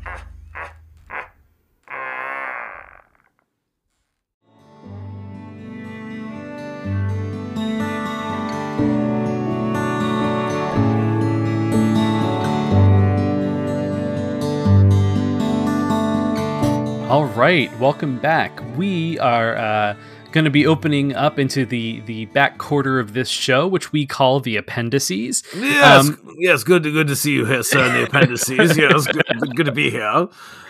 Here at the appendices, we're going to do things a little bit different. We're going to cut loose a little. Up until this point, we've tried to keep things relatively spoiler-free. We may have mentioned a couple things that are going to come up later on in the story, but our goal is to have our discussion of the actual chapters be just about the events of that chapter in the context of what we've read so far. Here in the appendices, we're going to get into kind of a little bit more of the background, a little bit more information about the stuff that's happening in this chapter, and that may require us to talk about things that might spoil elements of the story. So you are welcome at this point if you want to turn the podcast off, read the rest of the book, and then come back. I don't think that there's anything we're going to spoil too terribly here, but you never know. These appendices sections are going to be what they're going to be. Well, I will just say before we get into it that there is some very subtle symbolism that ties into things at the end of the books I found in this chapter, and I'm going to bring them up. So I will be going all the way to the very end of the book. So be warned, friends. Be warned. Yeah. So Jim, did you have any topics you were interested in discussing in our appendices this week?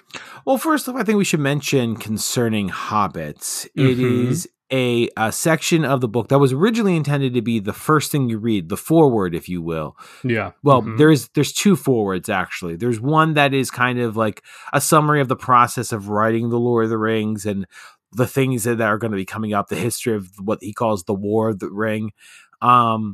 And that's one forward. But another one was this couple of chapters about the world of the hobbits, and going into how their society works. And we kind of mentioned a few things of that in a previous section. But I just think we should take a second to really talk about what goes on in that little writing. What Tolkien is setting up with this world. And I think one thing of note is how Tolkien really tries to paint the best possible picture for this Hobbit society. So Tolkien is famous for, like, obviously the Silmarillion is really concerned with the origin of elves and men, who are two of the races that we're going to see pretty prominently. They're kind of the dominant races in his world, which is called Arda. Middle Earth, I think, is often thought of as, like, is Middle Earth the name of the world of Tolkien? It's kind of the name of the continent where most of the story takes place. And even that, most of it is in an area called Beleriand, which is sort of like the northwest part of Middle Earth. Europe.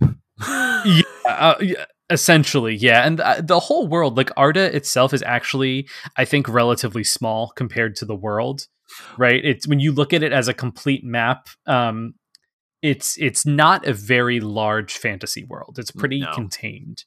No, it's very much, we get hints of what's on the borders of what we see in the maps we see, but there is a whole world that we just don't know about. Well, but even there, like, if you really look at the way it's described in the Silmarillion, you have Valinor, and then you have, which is sort of like the far west, this kind of magical land where the elves live, which we'll talk about later on in the story, which is sort of like a highly significant place in the Silmarillion, and is relatively significant in Lord of the Rings when it comes to what's going on with the elves. Then in the middle of the map, you have Middle Earth, right? And then over to the far west, there's an area called, like, the Darklands or something along those lines. But the story we're going to be talking about takes place in Middle Earth. So the hobbits live in this area called Eriador, which is sort of near like the western coast of Middle Earth. And Tolkien has these very specific origins and lineages of elves and men and dwarves. Like, we know where all three of those races come from. Yeah. Elves and men were sort of created by, like, the god of this universe, as, like, the elves are sort of like the firstborn children, and then the men are these, like, followers after. And there's, like, a lot of mystery around the purpose of men who live these, like, much shorter lives. And then in there, the dwarves come into existence before they're supposed to even, and that creates tension between the dwarves and the elves. So even though they are both creatures that are created under the same part of the song, I guess you could say, right? Well, yeah. So the dwarves were created by one of, like, the Valar, who are these sort of like this pantheon of godlike figures that the big capital G god sort of created to create and tend to Arda, which is, like, the world in which the story takes place. So this is all very complicated. We'll probably touch on these things more specifically individually as we go through. But I'm saying all this because his mythology has really specific origins for where all of those races come from, and not for hobbits. Like, he has sort of vague notions of where hobbits come from. The most likely scenario is that they are sort of a branch off of the race of men, so that their origins are human, but at some point there was some kind of a split, but we're not really sure. Right. There's more mystery to them than, I think, pretty much any other race in Middle Earth. Yeah. Maybe, because even the Ents we get a little bit of something for, you know? Yeah. And the in-universe explanation, by the way, is that the elves really didn't keep records of the hobbits until the Third Age, right? That hobbits don't really enter the history of the world in a significant way until the Third Age of the world, even though we're told that they exist as far back as, like, the First Age. Right. Which is when the elves and the men first appeared on Middle Earth. Which makes sense. They are some sort of... Again, Tolkien has created his own type of creature here in The Hobbit, right? Like, in most fantasy novels now, if they want a Hobbit-like creature, they call it a halfling. But halflings weren't really a thing before Lord of the Rings and The Hobbit. So you have these totally unique creatures that Tolkien's created. But at the same time, they do have ties to other things there, little versions of gnomes and such, right? Who are known to be able to disappear and get out of sight. And that's what hobbits know what to do. And concerning Hobbit, they talk about how they have the ability to really get out of sight quickly and not be noticed by the big people of the world. And that's one of their strengths. They avoid these other big things going on. And what I think is funny is how that's like matriculated down into like D&D halflings who are always like rogues or thieves. Like they have like stealth skills in kind of RPG circles. But Tolkien, I think, uses that to explain why like we don't see hobbits running around, because we're big and stupid and make a lot of noise, and the hobbits always like scurry into their little holes and hide. Do you want to know my favorite like kind of fan theory about where hobbits come from? Hit me. So in the Silmarillion, we're told that Aule, who's one of these kind of godlike figures, created the dwarves because he was just so eager to meet the elves and men that he tried to create his own race of kind of subservient beings who he could guide and teach stuff. And it didn't really work. Like, they didn't have any will outside of his will. They couldn't exist as independent creatures. But the god of that world came down and was like, hey, you did this too soon. Like, this isn't part of the plan. And he's like, okay, I'll destroy them. And it's kind of like the Bible story of Abraham and Isaac, where like he goes to destroy them, and then the God of the world has pity and is like, hey, listen, I know that you did this because you just like want to do the thing that I made you to do, which is like to teach something. So I'm going to give them existence. But because you did this at the wrong time, they have to wait until the elves show up, and there's going to be animosity between the elves and the dwarves. There's always going to be this kind of tension between them. Right. Yeah. Which is a really cool story. So my favorite fan theory is that in this story, Yavanna, who's another one of the Valar, who's another one of these gods, she's really mad because the dwarves are kind of, it's foretold that the dwarves are going to be kind of enemies of the trees, and that they're always going to be like chopping down trees to fuel their furnaces and stuff. And part of the story is like that's kind of the origin of the creation of the Ents, that there are these tree shepherds who are going to guard the trees. But there's also this fan theory I've heard that she secretly created the hobbits and brought them to Iluvatar and was like, please, can I have these too? Because hobbits have this affinity for growing things, for the earth, for gardening and farming and working the land in that way. And I don't think that that's true. Like, I think in the mind of Tolkien, he sort of expresses them as just like possibly related to humans. We're not really sure, but I think it's a fun theory that like she kind of secretly created them, but no one recorded it because the elves really didn't care about halflings. The elves don't really care about anything that aren't elves, you know? Yeah.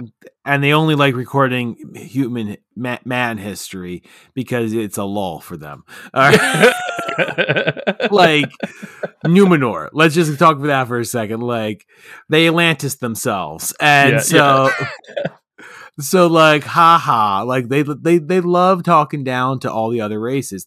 The elves, man, they are, and we'll get into this, they are just such a fascinating contradiction in this world. You know, like they are simultaneously these divine beings, and yet they have so many flaws.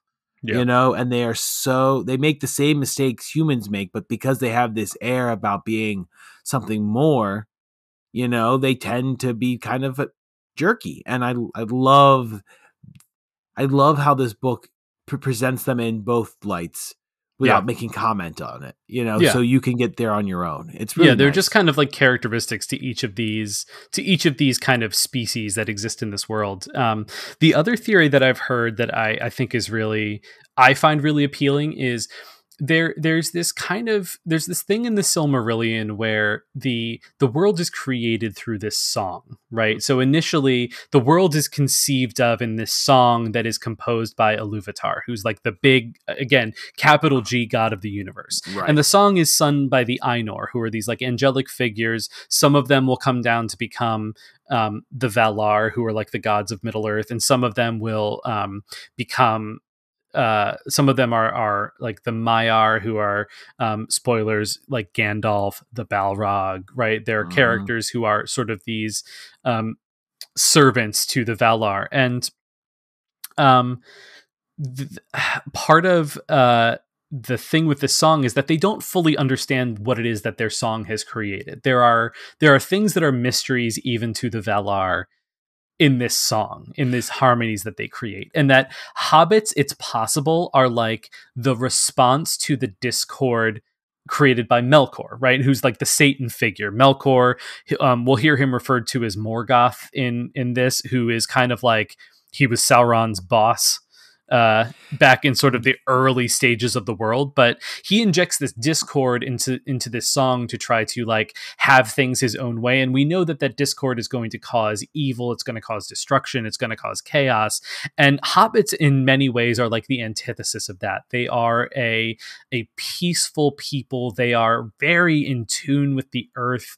They are unassuming. They're not like proud. They are a simple and humble people who are ultimately the undoing of evil in this story. And that it's possible that hobbits are just this unknown part of the song that like that the god of this world secretly worked in, knowing that there would come this dark hour where you needed this simple goodness to counteract the great evil.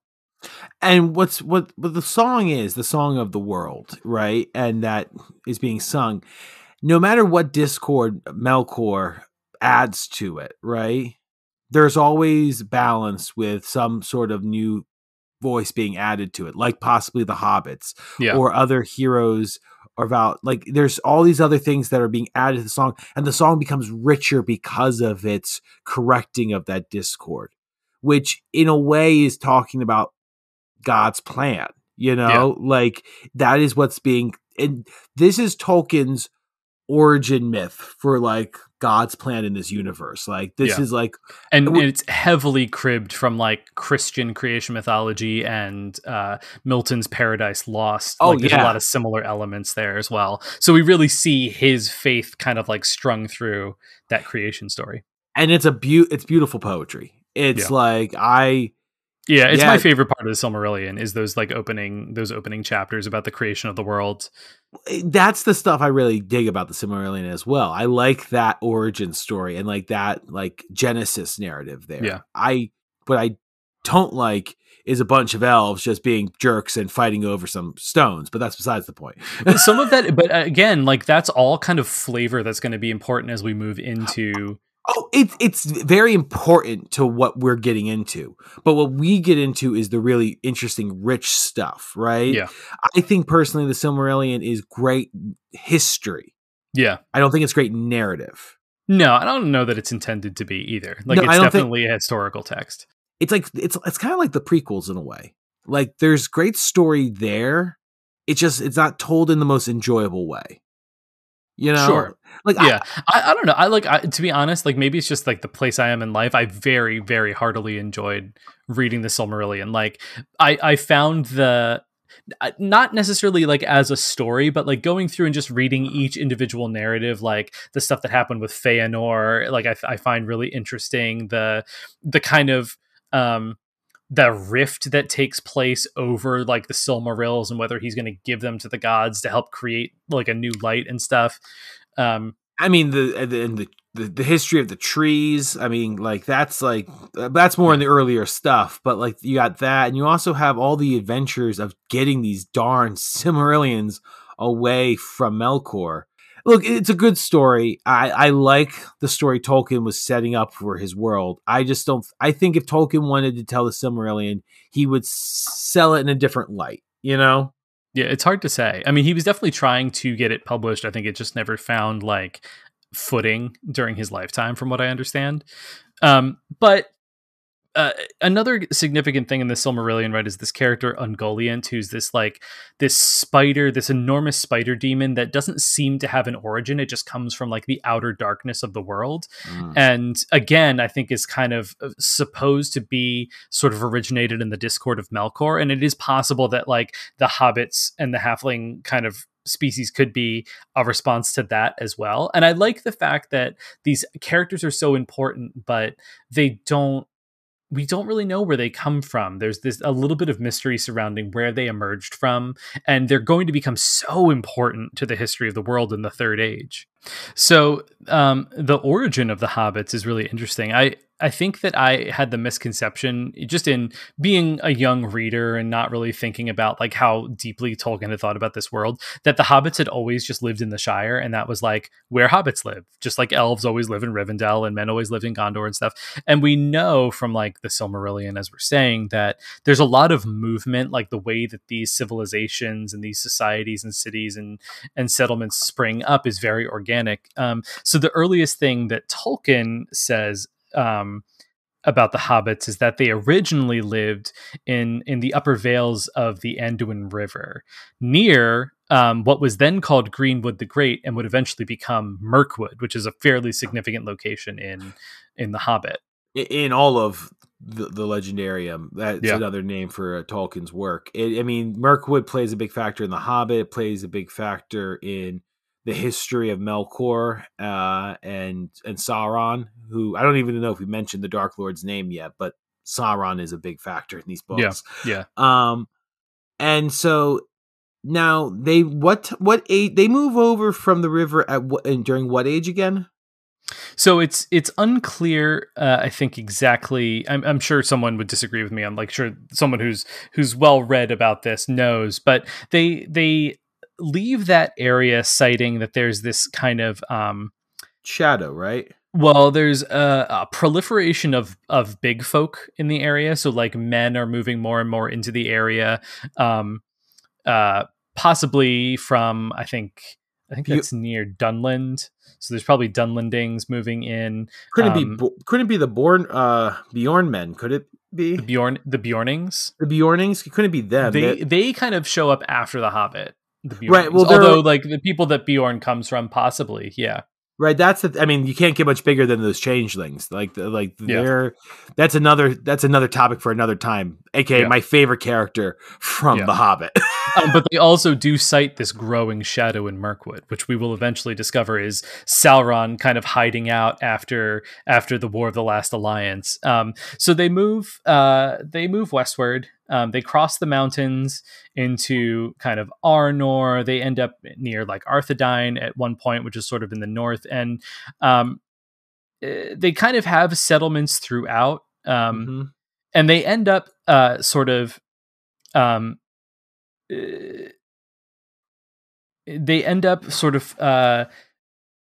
finding the favor of King Argleb II, who is the king of the Dunedain in Arnor at the time. Right, and these guys are important because this is sort of like the remnants of Numenor, and the remnants of the line of Elendil, who dies fighting Sauron, right, the king of Gondor.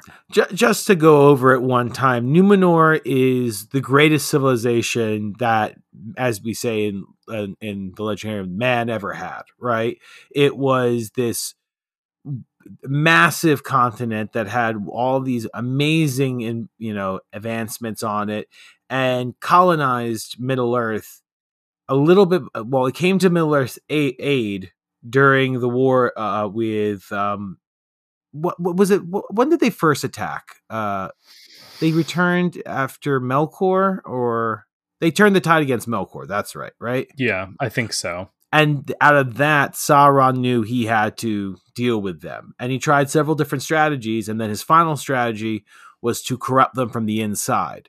And Numenor then falls and it becomes corrupt. They try to go into the west, which is a no-no unless you're a chosen or an elf. And at that point, the entire continent is sunk into the ocean, along with Sauron, who loses some of his abilities because of this. He actually loses his ability to be a shapeshifter. He can no longer because he used to change from like into a vampire or a werewolf and spider and stuff like that. He could be all different types of shapes, but after this, he kind of stays more of like a humanoid, I would say, right? Like that type of his Dark Lord kind of form. And so Numenor, though, the remnants, the last bits of it, have settled on Middle Earth and have established many different, territories and kingdoms. And of course, the most famous one, the one that is in the movies that most people know of, is Gondor. But the other kingdom is to the it's north of Eredor. It's Arnor, which is in the north. Yeah, the northwest of Middle Earth, and it's it's a fascinating part of the history because what we're dealing with in the Lord of the Rings is the aftermath of its destruction. Yeah. Like this was once a mighty kingdom that over a long campaign is now just is not really even held together by anything, honestly. And you have the hobbits in the middle of this, and they used to have to pay tribute to the to the king of kings. Arnor. They had to repair his bridges and maintain the area. And he basically gave them like the Shire. He basically said, "Here, you can have this area." They ended up. It's rumored that they supported him in his war against the Witch King of Angband, which is a pretty significant character that will come up in Lord of the Rings. So the hobbits have this quiet but significant role in the history of Middle Earth. And then after the fall of Arnor and the Dunedain basically becoming this like ragtag sort of group of survivors, the hobbits end up kind of electing their own officials and living a pretty peaceful and quiet life in the Shire. Yeah, they keep to themselves. They really don't have much of an export. There is some export, as we'll get into later on, and that's actually the second thing in the concerning hobbits is how big pipeweed is in this world, and how that will be a big factor in how things develop later on. But they keep to themselves.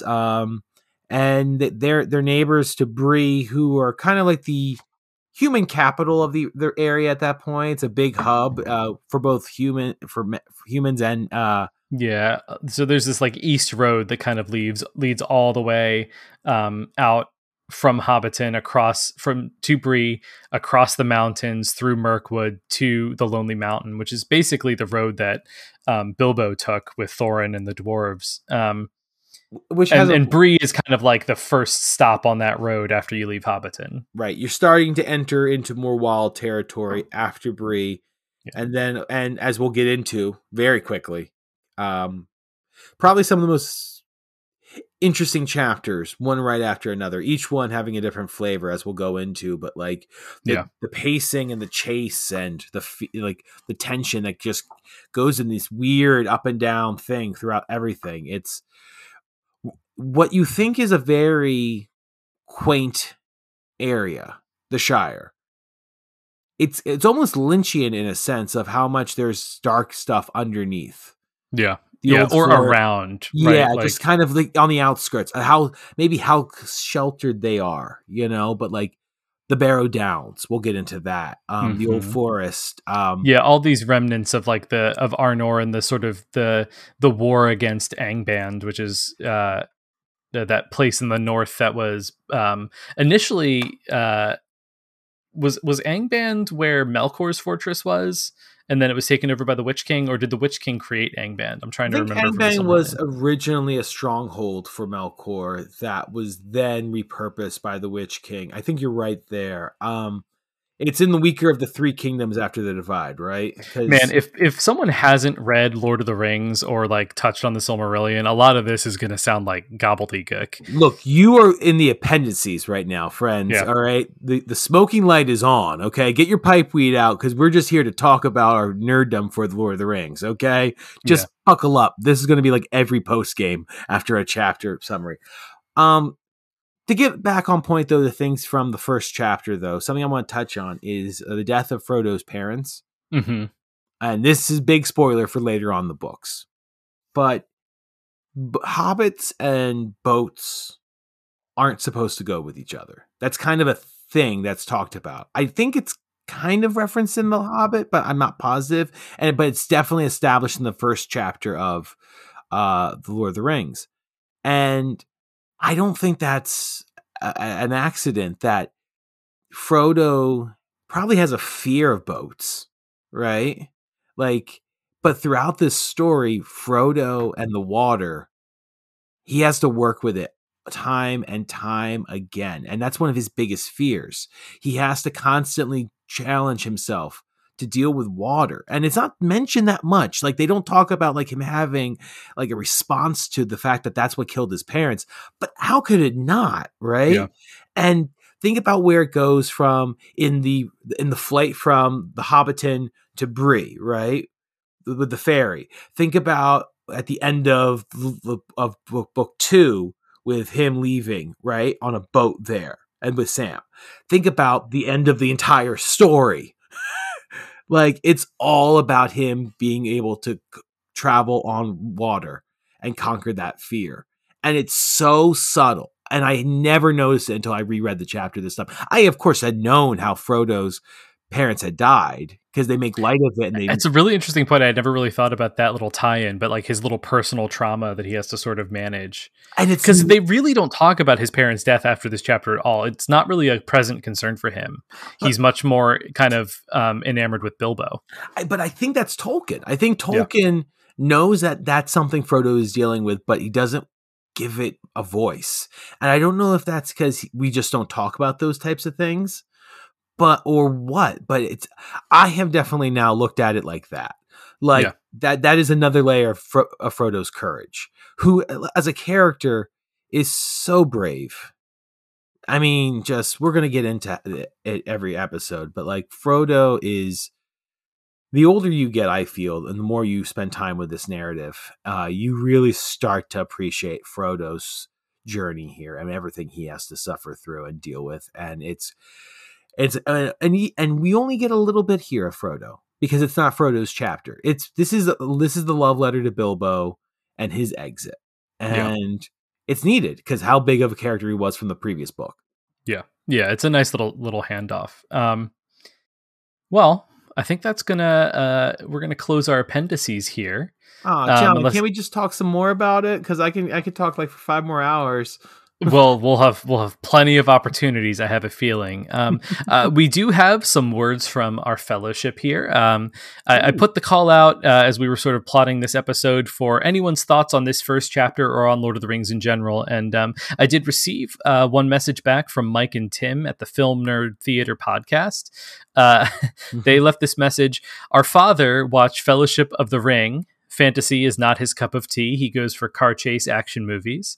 His review in its entirety, quote, "Best I can figure, this bunch of guys went on a trip and had a lot of bad luck," end quote. Which I think is pretty accurate, I would say. Well, yeah. I mean, it's a series of unfortunate events, but but you have, it's funny, that experience, because I watched all 3 movies with my grandfather.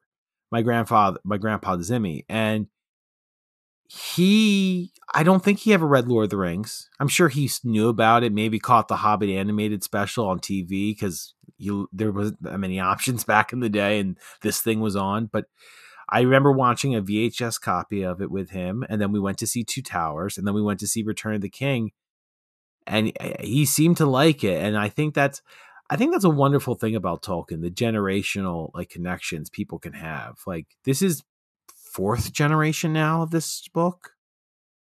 Like, it came out in the 50s. So you have people in their 30s, and then the hippies got in the 60s, and then people in the D&D crowd got in the 80s, like in the 70s, and we got in the 90s and the 2000s. Like, and it just keeps going. Like, Yeah, we got the Amazon series coming out, which I think I've heard rumors is actually going to deal with kind of like primitive hobbits, which is pretty interesting. So we might get some of this kind of background of the halflings in that story. Hobbits on Numenor?